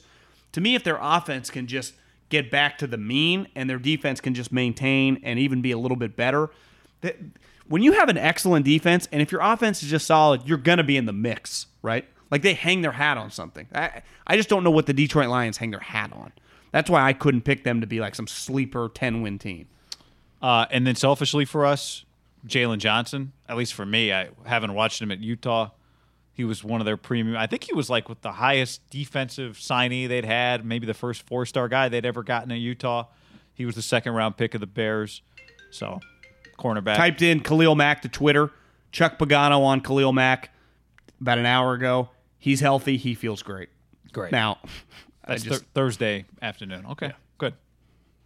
Good. Maybe it's nothing. Just keep an eye on it. Keep an eye. Okay, I by my count, we've got 4 premium games. Well, I would say 4 premium games on Sunday. This is one of them. Packers, Vikings, Minnesota -2.5. I saw our buddy Jeff Short's tweet on Thursday morning. He's like, am I missing something? Because Packers +2.5 feels like a sucker bet. I went quickly to the injury report. A-Rod scheduled to play. I think he's pissed off, John. I think he's angrier than people think, and everyone thinks he's angry.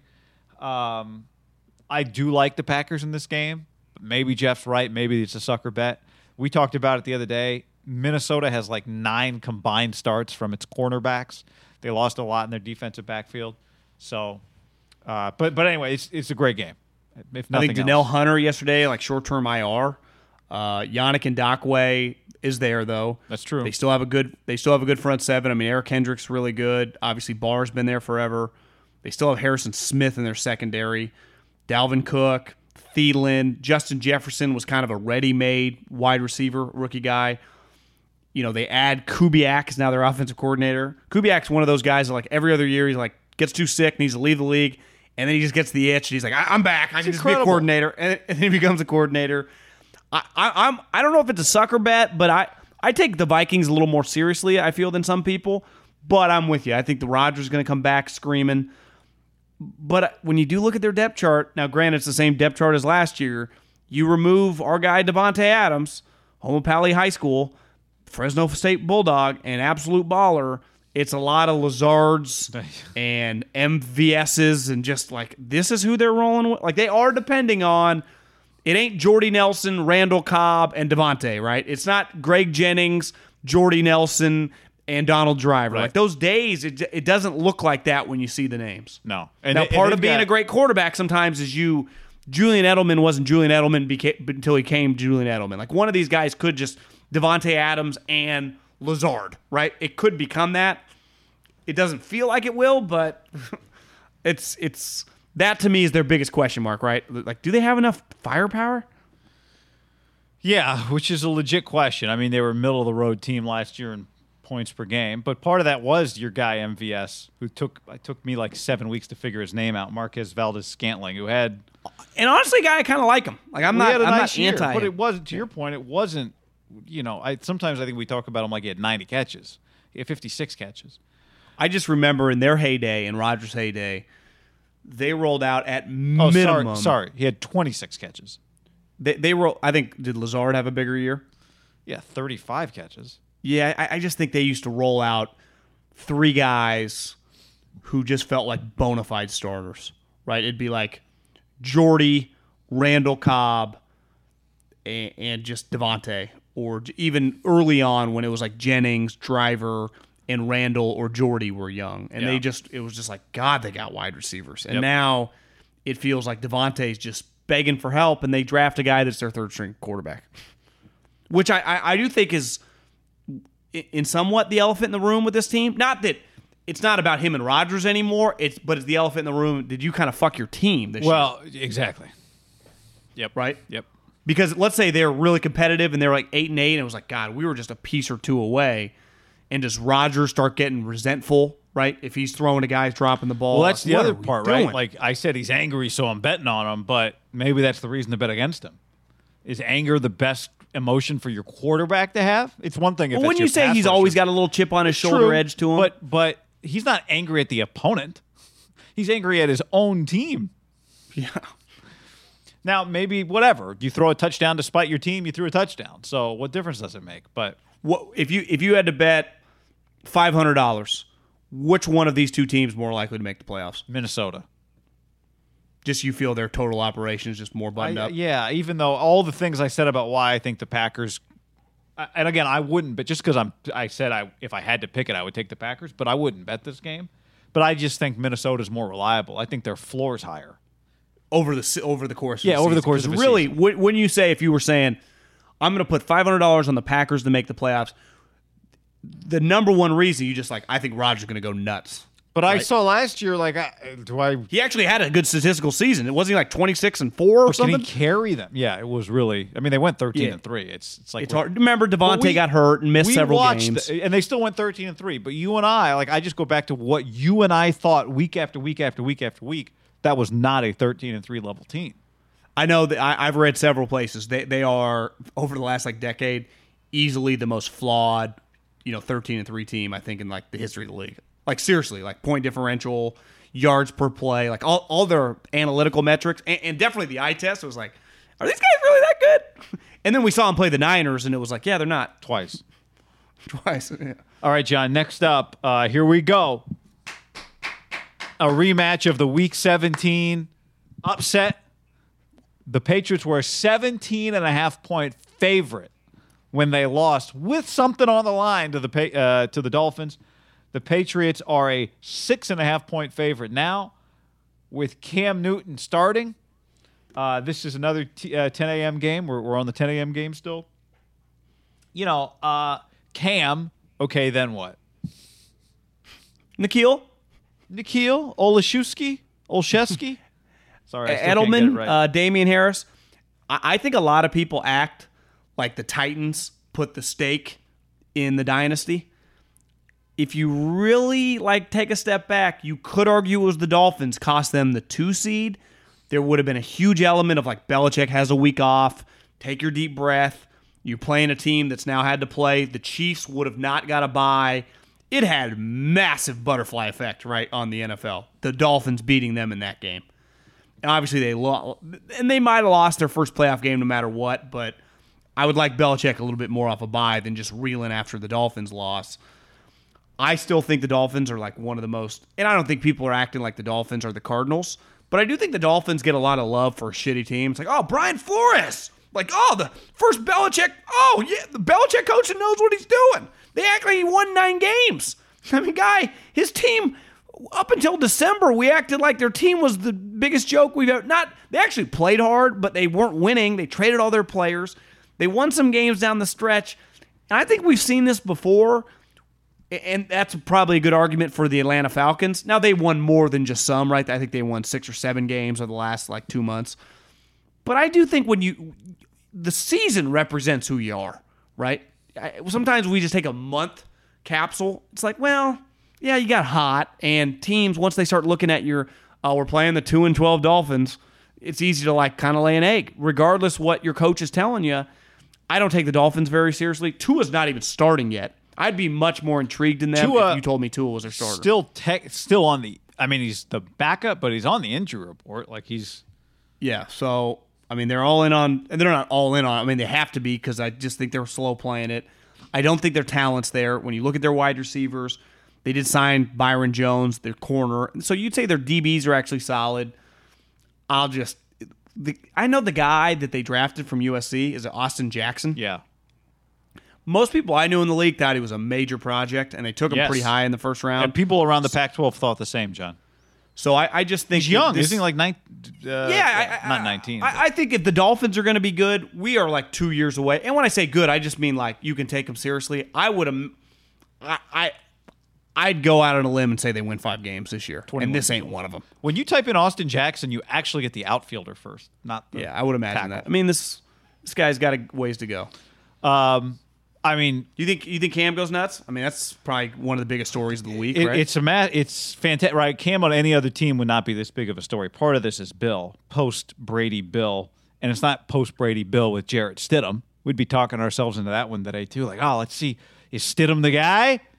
But now it's post Brady Bill with Cam, and I know he's 5 years removed from one of the greatest quarterback seasons we've ever seen. But what is he? 30, 31? Yeah, 31, I think. He's coming off his worst 2-year stretch and banged up shoulder, foot. He's got to get through the game, right? And then get through the next game. That's true.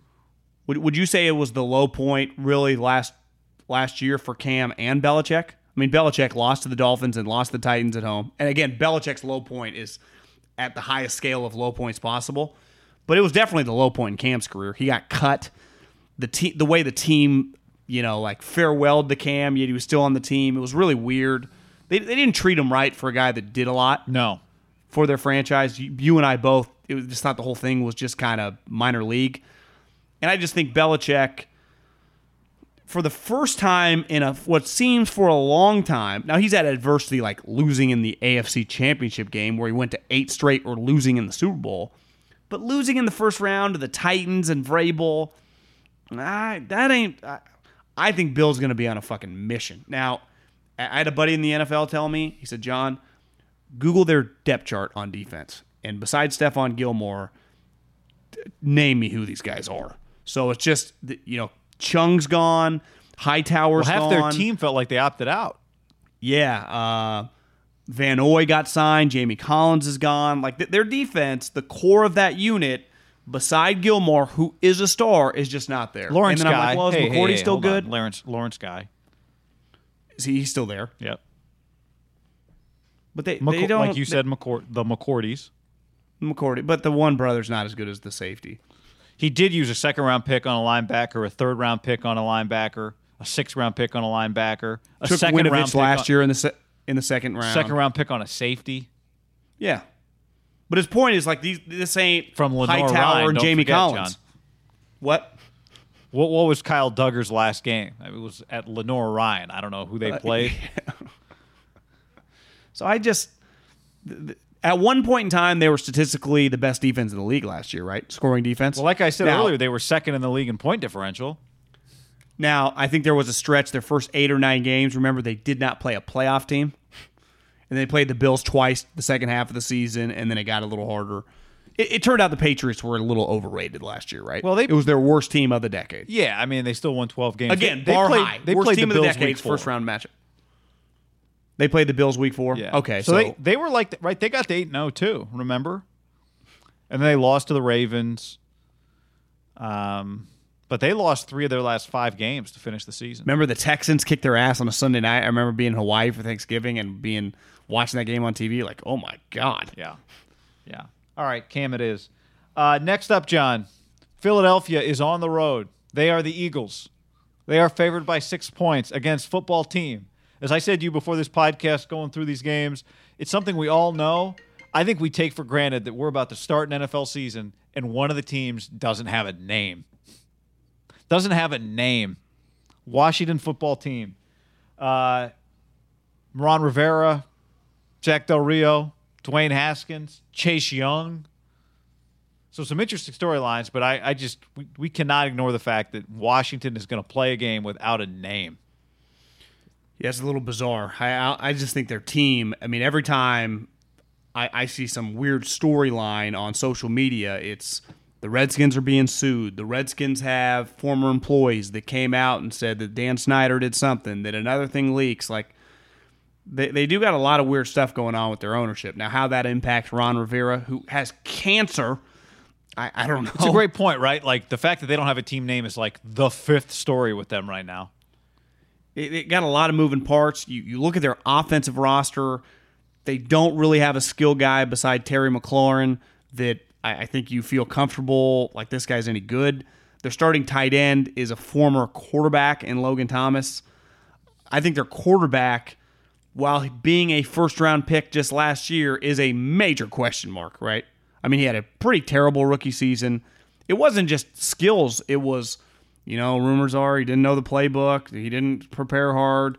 I was reading the story that Ron Rivera, one of the first things he sat him down was like, we're depending on you to be a more mature human being. We're depending on you to be, that's part of being a quarterback. Now, granted, everything I've read, he did a good job. Ron's been impressed. They named him the starter.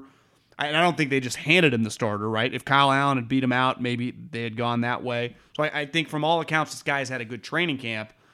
But there is a chance he's just not that good, right? He just might not be that good. And in fairness to him, there might not be enough talent on him, even if he was decent, to even show it. Well, who's the best skill guy on that team offensively? The McLaren guy from Ohio State. Terry. And, yeah, I think they're going to Vernon Davis is an actor now. Yeah, their defense might be decent. Adrian Peterson got cut. We got Chase Young, Jason Peters in this game.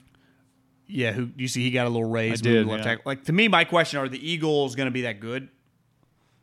Like, I go back and forth. Like, they do have some names, but you lose your left tackle to a torn pec. Jason Peters, who basically kind of came out of retirement to play guard. They had to move to left tackle. Your first round, your top receiver, Jalen Reagor, just started practicing this week. Miles Sanders, are starting running back, the kid from Penn State. Yep. The second-year guy's been banged up. I don't think Alshon's back yet. Missed the whole offseason. At any moment, Deshaun could get hurt in warm-ups. They're dependent on like Greg Ward Jr. Now, I think the one thing you feel best about the Eagles is like their head coach has proven he's pretty solid, right? But the problem is their quarterback. It's just, are you guys winning your division if Carson Wentz gets hurt? No. Do you think we see Jalen Hurts in this game? I think it makes sense to give him some plays just because you might need them. And I do think one of the storylines with the NFL early is like, what are coaches going to do with young players who they think they might need, right? Like, what do you do if you're the Chargers and you're up? We haven't gotten to their game yet because they're in the afternoon. But what do you do? You're the Chargers. You're playing the Bengals. You're up 17 to start the fourth quarter. Do you give Herbert a series or two, or is that just too risky? Because we have had no preseason games. Like, what happens if Tyrod Taylor goes down week 4 and Justin Herbert hasn't had a single live snap in an NFL game? Not even and barely practice with the ones. Practice with the ones. No preseason action. So I do think that's one of the interesting things is like, what do you do? Do we see it? Maybe the fourth quarter up 17 is not the scenario. Maybe the scenario is the fifth drive of the game. If your offense is rolling and it's the middle of the second quarter, can you get a series in? Just so we have some clue whether or not this guy can do any. I don't know. Or maybe you just go, you know what? We got to treat him like he is the backup quarterback on a college football team, where he steps on the field like it happens in college, right? Guys play and they really have not been on the field before, but you'd say they probably have been on the field in their FCS non-conference game for a series, for a quarter. I don't know. I just think that's one of the interesting storylines. And the Eagles are a great example because if you're Doug Peterson, you're sitting there going, the odds are that we're going to have to turn to Jalen Hurts and tell him to put his helmet on at some point. Not because we want to, but because we have to. I think we see him in some packages because the one thing he can really do is run. So you could do some wildcat with him. And the one thing you do not want Carson to do is run. Yeah. So I'm fascinated to just watch Carson Wentz this year. Yeah. He finished the season on such a high note that last month. He was unreal. Now, He it was carried against them, the right? Redskins, the Giants, and the Cowboys. None of them made the playoffs, and 2 of them were atrocious. And then we were all really excited, even though his team was undermanned. So was Seattle, remember? Yep. In that playoff game. Like, this is a big moment for Carson. He gets to win a playoff game with a shitty team. And just like, hey, guys, like I can do this too. We're not going to win the Super Bowl this year, but I can win a playoff game. Boom, gets injured. And now the next training camp, he has a little injury, he missed a couple practices. I feel like the freak out starts again. There is just... Once you get this elephant in the room of a narrative about you as a star player when you're paid a lot, it is hard to shake, right? Yeah. I think you see it like in the NBA with like Russell Westbrook. You see it with like Chris Paul. I think you see it in football definitely right now with Carson Wentz.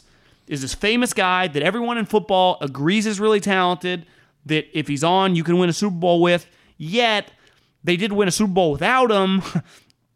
And then he's had his moments, but then he's not had as much. It's just weird. He's just had one of the more fascinating, interesting careers in a 4 or 5 year span I think we've like ever seen in NFL history. Because you could take every angle on it and like have a pretty credible argument. Well, unless you just said the guy's a scrub. But I'm just saying, like, 9 times out of 10, what happened to him results in you just not being the starting quarterback on your team anymore. It's called getting Wally pipped. But when I told you that he was, they traded a boatload for him. Well, that's he what went I'm number saying. 2. Is that because because he is this good, we think it doesn't happen. But what happened to him usually just is like, well, I guess that guy that got hurt and got replaced by the Super Bowl MVP was going to have to go find another team. But that's not what happened in this case, understandably. But I don't think if you said to people, give me his touchdowns, interceptions, and yards last year, you'd go 27-7 touchdowns to interception and over 4,000 yards. He had 4 game-winning drives. I mean, he was, by many measures, pretty damn good. And he was not. Deshaun played week 1, gone. Alshon, I think, hates him and got hurt, right? Ertz was banged up. Like, they lost different players throughout the year. He was throwing these touchdowns to a guy that was in the AAF, Greg Ward, who actually is pretty good. They used Greg a second-round pick on a guy that didn't really contribute much, right, last year. No, not till the end of the season, really. Arcega-Whiteside. Yeah, just... Oh, yeah. Oh, I forgot about him. Who were you talking about? I was talking about Miles Sanders, but he might have been the 3rd round. But maybe they used 2 second-round picks that year. But is J.J. Arcega-Whiteside just not good? And in fairness, like, that would be a defense of Carson, right? That's not his fault. You guys, A.J. Brown, DK Metcalf, we take J.J. Arcega-Whiteside, right? That's what Carson's like. Because wouldn't you say that DK Metcalf would be a good fit with Carson Wentz? Yeah. Exactly. That's a good point. All right, last game here. Actually, not the last game. We've got a couple more morning games. Raiders at Panthers. We've talked about this game a lot this week. Raiders are a 3-point favorite right now. McCaffrey, to me, this game's about what we've been talking about, John Gruden and Carr. Like, the schedule's really difficult. They've got a particularly difficult stretch coming up here after this game. They need this game.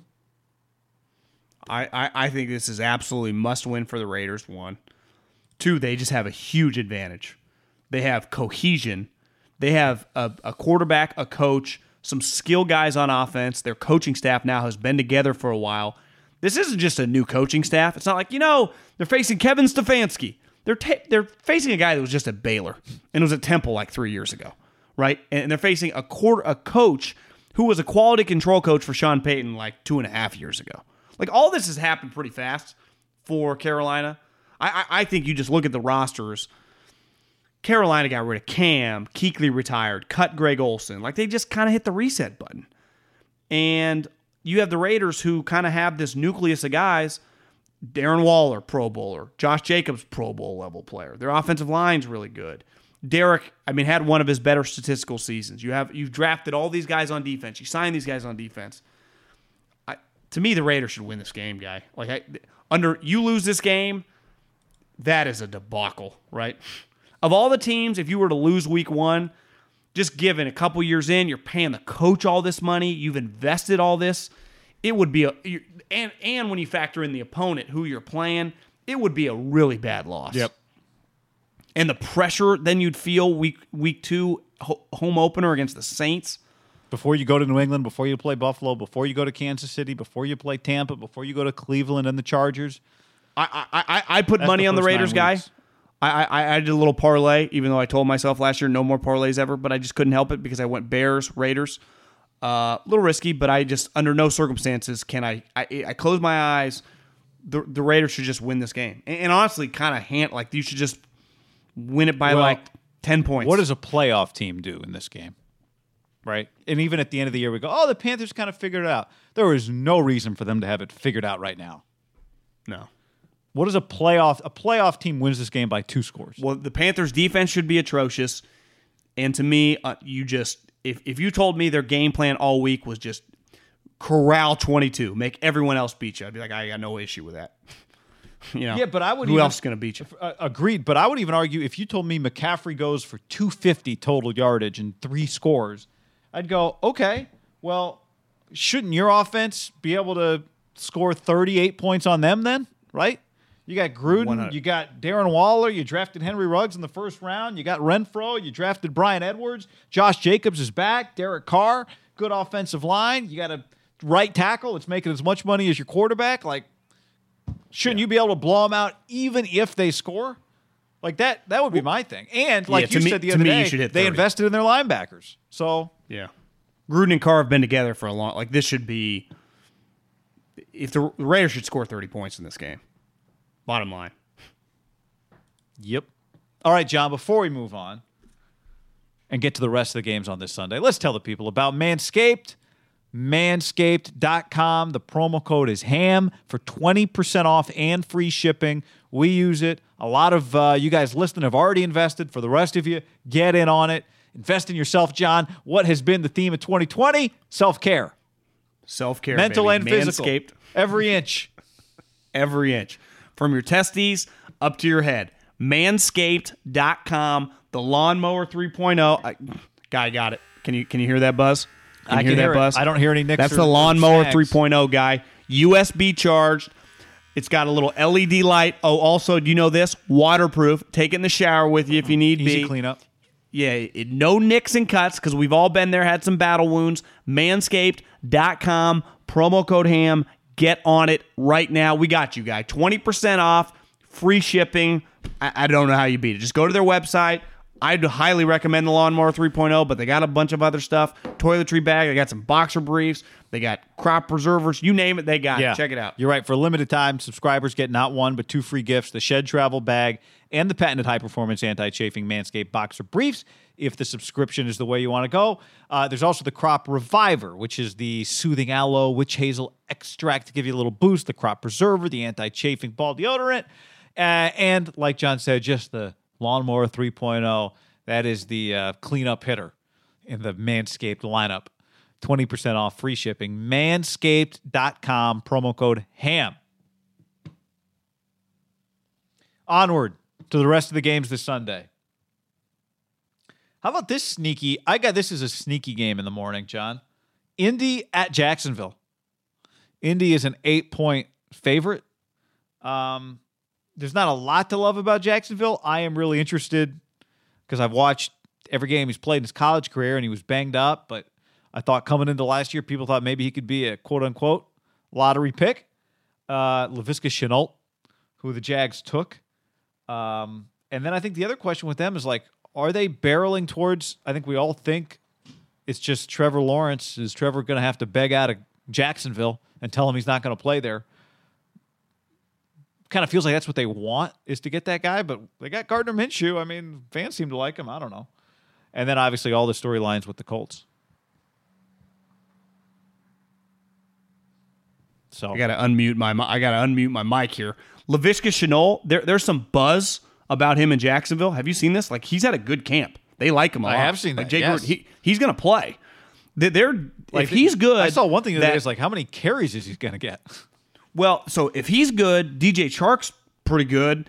Gardner, I think it's yet to be determined. Like, is he? I think he got a little over the top last year, but yeah, I think he's more Case Keenum, Chase Daniel, that mold than like some 10-year NFL starter, right? And I think this year is going to be very difficult. Now, Jay Gruden's offense, which is the Shanahans, the zone, can be quarterback friendly. Their defense should be atrocious. The Colts on paper, guy, are really good. They have an excellent offensive line. T.Y. in theory is healthy. I think they just made Ryan Kelly the highest paid center in the league. You have Jonathan Taylor to go with Marlon Mack. I love Jonathan Taylor in college. You add our guy, Michael Pittman Jr., who Phillip Rivers, when I think Phillip Rivers, you close your eyes, you just think 6'2", 6'3" wide receivers, high point the ball. Like, that's his type guy. It's actually perfect for him. Is he any good anymore? I mean, if you live on the West Coast like we do, you will end up watching a lot of Chargers games. And I thought the last 5 minutes of a lot of Chargers. The last 5 minutes. But you stumble in a couple when they're good ones, right, on a Monday night or a Thursday night. I thought he was terrible last year. Now, it might have been the offensive line, because if his offensive line's bad, right, he can't move, so it looks really bad. So you go, well, that should neutralize a little bit because he's got such a good guys up front blocking for him. But I just thought his arm's never been great, but it was off. I mean, it was ugly. And I think there is a chance, right? The majority of our life growing up, a guy like him, 38, you just be like, it's over. And there's a chance it's just over. Now, I haven't read any of that stuff coming out of Indy, but listen, this year I'm not putting much stock into what I read about older players. We'll see. I'm just keeping an eye on Rivers of just being done. Yeah. Now, here's the other thing, right? Is if he is, they can still be solid. It's not Jacoby Brissett. It's not like Jacob Eason didn't beat him out, by the way. Yeah. Nor should he beat him out. Not a shocker. So, but if Rivers is good, they're good, right? If Rivers is good, they're good. And even if he's not, I still think they're kind of a high floor team, right? Which is Chris Ballard. If we just took what Chris Ballard drafts and just applied to the whole organization, they're like a Minnesota type. They're just tough, physical, lower ceiling, I would say. I would say lower ceiling too. But Rivers, if he's just good, is a better player than Kirk Cousins, right? You would trust Phillip Rivers over Kirk Cousins. If I told you could have one of those guys for 2020, who would you take? Probably Cousins. I would take Kirk. Like, if I told you Cousins was the Colts quarterback, you'd be like, Colts are a playoff team, right? Yeah. Yes. Yeah. Okay, final morning game. This is also these are all the 10 a.m.s. Why don't they stretch them out? Huh? Why do they go so heavy in the morning? Nine morning games. Do they like that window to let Tampa and Saints just kind of get their love? They like the primetime game, like the afternoon game that they view as a huge game, the CBS game or Fox game to just crush? Yeah. Clearly. Because they always do this. Like, the mornings are just loaded and the afternoons like 2 or 3. Now, we're lucky because the Niners typically play in the afternoons a lot of the time, but it's just like... We're lucky that they're good because we watch them. Yeah, I wouldn't mind a half and half. Couldn't we go like 6 and 7? I do like it this way because the teams that we quote-unquote have to watch usually play the afternoon games. Yeah, true. All right, Cleveland or Baltimore, John. Cleveland is an 8-point underdog. Baltimore -8. Remember, Cleveland kind of blew them out last year, week 4. It was Baker's highest passing output of the year. He threw for 342 yards. Lamar threw a couple picks. Nick Chubb ran for 165 yards and 3 touchdowns in that game. Jarvis went off. But, that was about the highlight. When it was all said and done, Freddie went packing. So, Baltimore, I would imagine we look around DraftKings, Lamar is going to have a high ownership this week. I think Nick Chubb would be a primetime fantasy football type name. Like, I'm so excited I got a Nick Chubb or something like that. You mean the team name? Yeah, it's a good call. Yeah. It definitely exists, right? Yeah. The best fantasy name I ever saw was, and I think this was maybe like it went around the internet, so everyone probably saw it, but it hurts when Eifert. Yeah, that was number good. 1. I heard a good one the other day. It's on like Gronky Kong. I mean, it's all like Gronky Kong. Yeah, that one's pretty solid. I think full Chubb. There's probably a full Chubb or a half Chubb in several leagues. Yeah. I think the Ravens, when you just say the Ravens out loud, everyone's like, oh, they're an elite team. And they should be really good. They have the MVP. They have just a loaded roster. I'd keep an eye out just when you have an elite rushing attack, and it's not just like you have Adrian Peterson or Barry Sanders or Walter Payton. I'm handing him the ball and he's just doing crazy shit. But where you have like a rushing scheme, the Wildcat, Kaepernick, what the Ravens became. It doesn't usually, like, you don't get like a 6-year run of like, we ran the Wildcat triple option for 4 years all over the league. Like, to me, it has a short shelf life. The things that have long shelf lives are individual runners. Like, you could just be Adrian Peterson and dominate. But I'd keep an eye on their running attack slowing down a little bit. And if Lamar becomes a great passer or a high-end passer, they'll be fine. And their defense is going to be good. Like, they're really good. Honestly, when you look at the Browns, you go, they're pretty balanced, right? They have a throwing quarterback, in theory. They have a ton of weapons. Jarvis and Pooper, Odell. You have 2 tight ends. You have 2 sweet guys. They just gave Kareem Hunt an extension. You see that the other day? He went from like kicking a girl on the ground to everyone wanting him out of the league. I swear to God, my timeline was like, now that is a good deal running back contract. Like, did you guys just forget about when everyone was shitting on the Browns for signing the guy? My entire timeline was that's like, what the Browns counted on, was everybody forgetting. They all forgot. And they're like, that's 2 years, $13 million value. You know why? Because Kareem Hunt's good. Kareem Hunt's their backup. Kareem Hunt was the starting running back for one of the best offenses we've ever saw like 2 years ago with the Chiefs. Their offense, skill-wise, is loaded. Like, you would say, on paper, would more people, if you just remove the quarterback, take the Browns? Like, if I just gave an offensive coach the option, the Browns or the Ravens? Remove the quarterback. Just the skill guys around it. Yeah. Tight ends, running backs, wide receivers. Probably be the Browns. Did you go through the offensive line? Well, they drafted a guy. They signed Conklin, right? They've added some guys. Treader. They got J.C. Treader. Was he their center last year? Or did they just get him from Green Bay? I think he was their center last year. All right. Well, I guess he's been their center for a couple of years. Sorry. Never mind that. But yeah, they're right. Their tackles are both new. It was their tackles, because remember, their Willis tackle and- for Baker Mayfield was and terrible. Conklin. Yeah. It was Greg Robinson was their starting left tackle last year. So, in theory, they should be much improved. Stefanski, Joe like an Thomas impressive guy. is looking around like, what the fuck, man? He's like I know. Don Mattingly, who didn't make the playoffs, and then the Yankees, his whole career, and then the Yankees go on this incredible run after he retires. Now, they haven't gone on an incredible run yet, but they're hopeful. A lot of pressure, though, on Baker. Do you like them plus 8? Is that what we're saying here? I do, yes. All right, afternoon games. Let's start with this one. I just saw a story that this game is going to be aired. Oh, actually, before I go there, I Googled it. Here's some Reddit names for Bradley Chubb fantasy teams. One guy said, I have David Johnson on my team. My team name is the Chubby Johnson. That's pretty good. It's not bad, yeah. Hot Chubb Time Machine is my favorite. That's pretty good. Rub-a-dub Chubb. My Chubb Ertz. Another Zach Ertz being used That's as the word pretty good. hurt. So let's see if I can find any more here on Chubb. As long as I don't have to go through a... My Chubb hurts. Yeah, My Chubb Ertz. That's a good Ertz. one. Yeah. All right. So there you go. Hot Chubb Time Machine. Seems like it's a few places. All right. Afternoon game. So I saw this game is going to be on in Baton Rouge, John. So it'll probably do a huge number there. Chargers are -3 at Cincinnati, where Joe Burrow is not only the starting quarterback, he's also a team captain. Seriously? Yeah. That's pretty impressive. Now, in fairness, like, you notice that every coach with captains does it a little differently. Like, I saw Stefanski with the Browns. They're going to have one a week for 16 weeks. He's like, you don't need a C on your chest to be a leader. Some teams have. Tom Sula famously had 45 captains.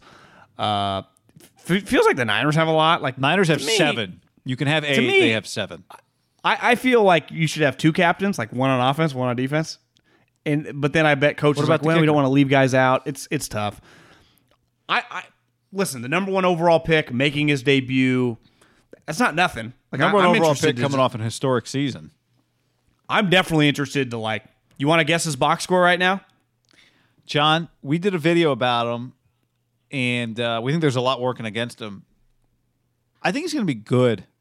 I saw AJ Green's healthy. Well, that's good because he hasn't had 80 catches in like 3 or 4. I don't think it's 2015 was the last time AJ Green had 80 catches.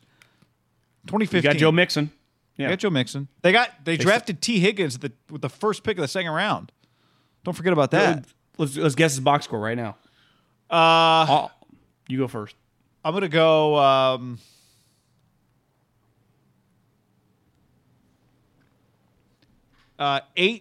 18 of 29 But see now, Damn. what? That's pretty good. Well, See, okay, I gotta do the I'll math go. here.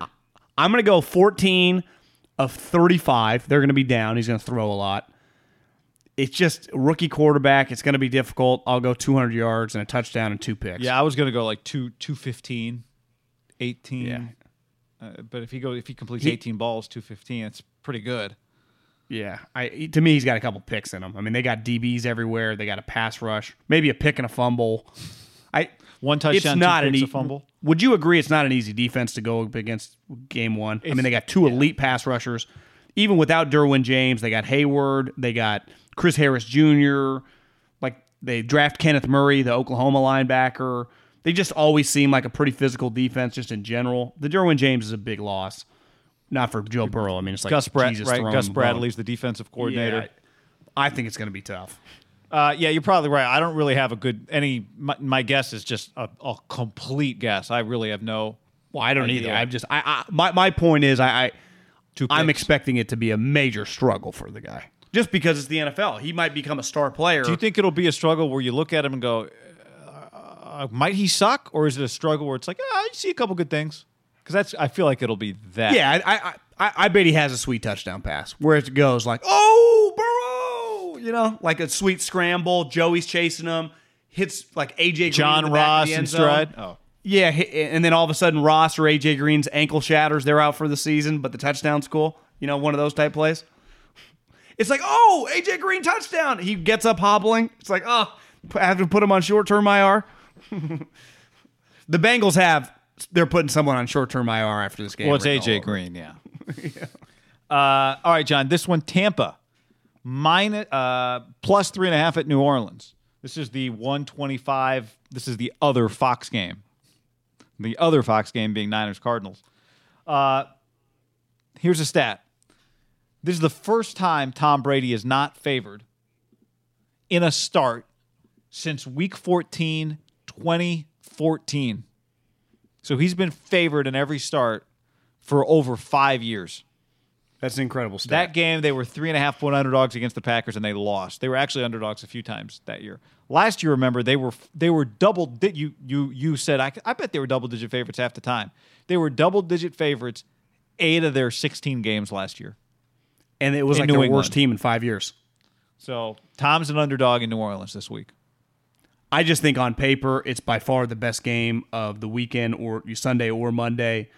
Listen, I mean, for as cool as Belichick and Cam is, I'm much more excited to watch Tampa Bay play. Would you agree with that? Like just Not even Tom close. Brady, his new weapons, Gronky Kong.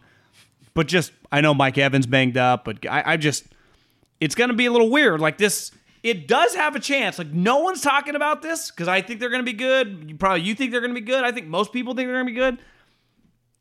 Listen, man. I mean, could it be Jordan Wizards? Like, could we look back in 20 years when you're sitting there like 55, like your kid's high school graduation, and be like, shit, remember when Tom Brady fucking played for the Tampa Bay Buccaneers? Like that. No one is mentioning that really. Maybe they're talking about that in New England. Like I can't even do a Boston accent, but just kind of hoping he struggles. Sully. What if it doesn't go well, guy? I like New Orleans. I don't think it's going to go bad. I don't think it's going to look like MJ. Well, even MJ was he averaging 21? I think they'll be good though. Like this team is much. He's not relying on Kwame Brown here. Even if Gronk is 30 catches, like there's other weapons, and he's got Bruce Arians on his side. But I do like New Orleans. But wouldn't MJ, like if he had made the playoffs twice and like won a playoff series, I don't think the Wizards would be laughed at like it is, even though it's not really, like you said, he's better than. But if Tom misses the playoffs both years, it'll be viewed as a major failure, right? Yes. Because one thing if he stayed with New England, they might not be what they were, but they would still be good. They would still win games. They would still go to the playoffs. He is taking a risk here. Yep. Right? He's risking, not his legacy is etched in stone. But there is just, he's adding a narrative / talking point to his legacy, right? That we can just talk about, which for the first time could kind of be negative. I guess he's had Deflategate, but even that's But that's not stupid. this. Yeah, this to me. He could add so much more than he could subtract here. He can add so much more, right? Like, If wouldn't he you say adds another Montana chapter. added a little to his? Like, he took Absolutely the he Chiefs did. to the AFC Championship game. Absolutely. And it was clear, like, they got Montana and they were fucking good. Like, the Tampa, because you just said that stat. 5 straight years, never been an underdog. Flip it. Tampa, 12 straight years, never made the playoffs. So it's not like the one thing with the Colts adding Rivers, be like, oh, if they're win, yeah, the Colts have been pretty good the last couple years, right? They had been good with luck. Like they had a pretty good infrastructure. This team was not very good. Now, granted, a huge part of it last year was Jameis, but still. Now, the one reason I would not bet on this to be Wizards is just Arians is shown as, like, we've seen Arians. Like, his floor, you talk this a lot, his floor is fucking high. Yeah. Right? Yeah. I would say I'm confident that it's not going to be that this will be. I think they're a playoff team. If Tom Brady plays 16 games, it would be shocking for them not to be at minimum a wild card, right? Yep. There's just too Because much Arians around. just This showed. is not. He doesn't have to. But I still like New Orleans this week. You? Kind of like Tampa. Okay. But again, I'm not basing it off That's what. reasonable. I Yeah, don't, that's reasonable. I don't know. If I was going to take the emotion out of it on Tampa Bay, you'd be crazy not to bet the Saints. Cohesion, their team's been together offensively and defensively. Their defensive coordinator, Dennis Allen, now it feels like there's been there a long time. They've all built around this core group of young guys to go around Breeze. Sean Payton's kind of got his just swag back the last couple years, right? They've been a big-time team these last 2 or 3 years. They would be the smart, like, emotion out, bet on the Saints. We don't need to talk about this game much. We've talked a lot about it other than the line. Arizona -7 against the Niners. I think we both like the Niners to win, but we both like Arizona in the points. Yeah. Anything else on that before I get to Sunday Night Football? Yeah, I mean, it's just a guy. My overall take, we've talked a million times about the Niners, but the Cardinals, man, I just think a lot of people are acting them like I can see it with Tampa, right? I can see, like, Pittsburgh turned it back around. Hell, I could see it with the Browns. They have so much talent. We have a resume on Kingsbury. I'll be the most surprised guy if the Arizona Cardinals are in the playoffs. Of all the teams that, like, people are kind of picking out of nowhere, right? Like, I can't see Cliff Kingsbury being an NFL coach in the playoffs this year. Yeah, Can't see it. I can see Kyler Murray being a star in the NFL, though, and it might be that the quarterback makes up for the deficiencies of the coach. True. But I'm not picking them in the playoffs this year either. And then Sunday Night Football. Like, for example, if you had to, do you think they're a 500 team? Would you think they're under 500? Yeah, I think they're a 7-9, 8-8 team. 7-9. Is there a chance the NFC West doesn't have a team with a worse record than 7-9? Is there a chance that the worst record in the division 7-9? Is that what you're asking? Like 7-9, Yeah. 9-7, 10-6, and 12-4. Do you think they're? I 7-9? Just when I said 8-8 out loud, doesn't quite feel right because the division's so hard. But I'd probably go 6-10.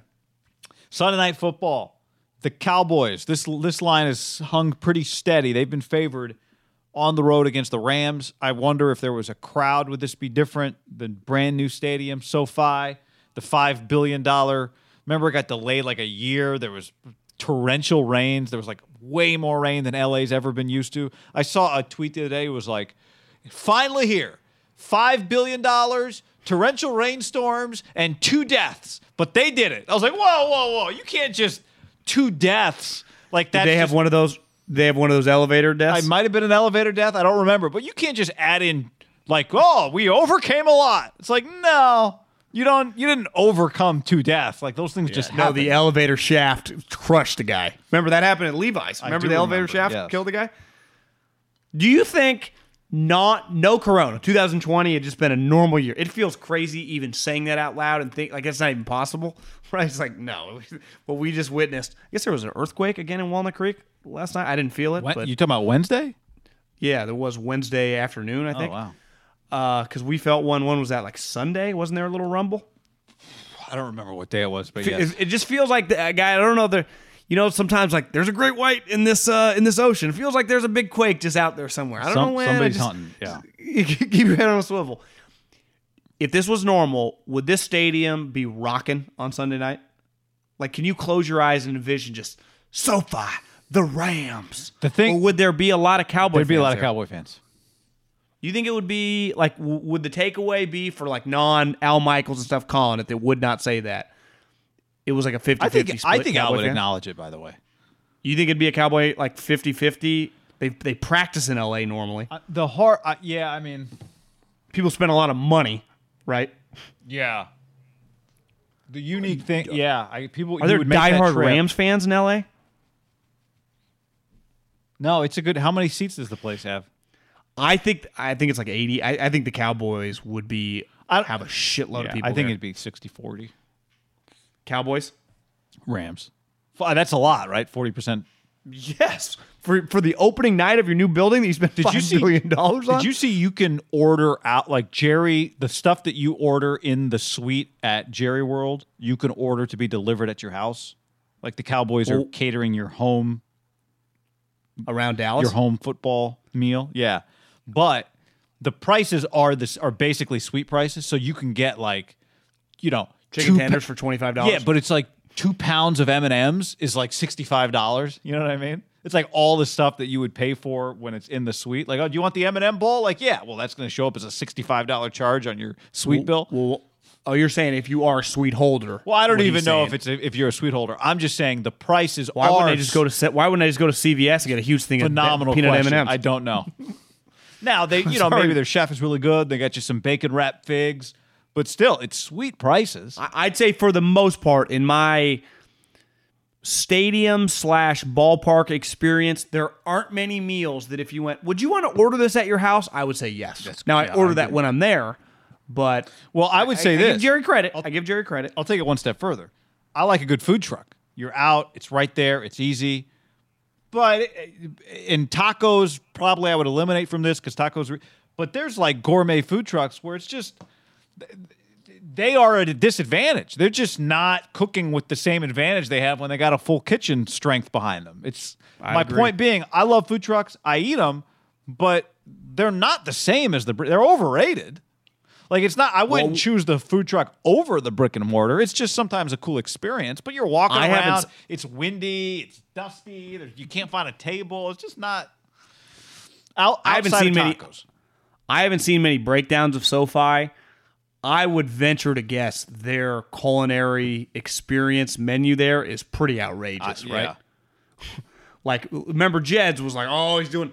I would imagine they flew by Jed of just the options from Jamba Juices to sushi to you name it. There's probably not many meals that you couldn't find at SoFi, right? If you're spending $5 billion on a stadium. Well, it's like Chase Center. Yeah. It'd be, but it's a much bigger venue, right? You just have more options to have vendors. Yeah. Which to me kind of sucks. Like the one shitty part about this season is there are two sweet looking stadiums. We'll talk about Vegas next week and this one. And you don't really get to fully experience it as a viewer on your couch of just like what it looks like and what it feels like. That being said, I kind of like the Rams +3. I do too. I actually think the Rams are going to be, I think people act like they just stink. Like they're not maybe some Super Bowl favorite anymore, but they're still an 8, 9, 10 win range team. I think they're going to be a team you want to like. I just want to watch them every week. I feel good about that. I think this is as much a part of. Wouldn't you say the same about the Cowboys though? Well, yeah, that's what I was about. I think this line is more about McCarthy, CeeDee Lamb, Dak. This was the number one passing offense in the league last year without McCarthy. Zeke. I mean, John, they drafted CeeDee Lamb. Here we go, baby. CeeDee Lamb. You know what I appreciate about Mike McCarthy? And we've talked a little bit about this before. Most times when guys do like a sabbatical year, take a year away, they come back and you're like, God, Bill, did you lose 25 pounds? Have you been playing? God, where'd you get this tan? McCarthy is fatter than when he left. He got fatter when he came back than when he left. And so honestly, if I'm Jerry, I go, this guy didn't even flinch. He just kept grinding. And then remember, they were doing the things about him watching all the tape with all the fire coaches. One thing you'd say about Mike McCarthy, and I remember reading like this article on him years ago that like when he got his start, he was working at like Pitt as a GA, but they didn't pay. So he also had to be like the toll guy, and he'd work from like, 7 p.m. till 3 in the morning, get a little sleep, and then go to coach football. He is a grinder. He's not really your new school Lincoln Riley, Kyle, Sean McVay. The pants are fitting tight. Like he makes a ton of money and has made a lot of money, but he did not get into it for the fame or the money, right? Right. He's like a football coach's coach. And people forget just because time flies now, like 2 years ago, feels like 75 years ago. It was a pretty ugly breakup with the Green Bay. He got fired mid-season after he lost, remember, to Vance Joseph at home. And I think they called him up to the office like Sunday night because, remember, it was like an afternoon game. He got fired. He hit a pretty low. After right? he'd been ugly for a rattled couple of years, just with him and Aaron. It'd been weird, at least, right? Yeah, so I mean, it's weird because, like I said, he's not refreshed. Like he didn't go like get a Peloton and lose a bunch of weight. It looks like a new human. He looks like a fatter version of the guy that we saw coach for the Packers, who I'd imagine like that guy. He's coming to try. The one reason I might not take the Rams is McCarthy's just going to be out for blood. Like is he just going to swing everything he's got? Now Mike Nolan's his defensive coordinator. I don't like that. But we don't know anything about the Rams defensive coordinator, right? No. But at least he might be good. I know Mike Nolan's probably not good. Right? That's, at least with a brand new guy that you never heard of, he's like, well, he could be good. You know, Mike Nolan's like, yeah, he stinks. Yeah. All right. A lot of football talk there. On that note, we made it here. We all did it together, John. Thank you. Thank you. Yeah. Thank everybody. We appreciate your effort. Peace. Save big on brunch for mom, all in the Kroger app. Get 16-ounce packs of flavorful Angus 90% lean ground sirloin for $4.99 each with a digital coupon. Then buy 2, get 2 free on 12 packs of delicious Coca-Cola, Pepsi, or 7-Up, all with your card. Shop these deals at your local Kroger today, or tap the screen now to download the Kroger app to save big today. Kroger, fresh for everyone. Prices and product availability subject to change. Restrictions apply. See site for details.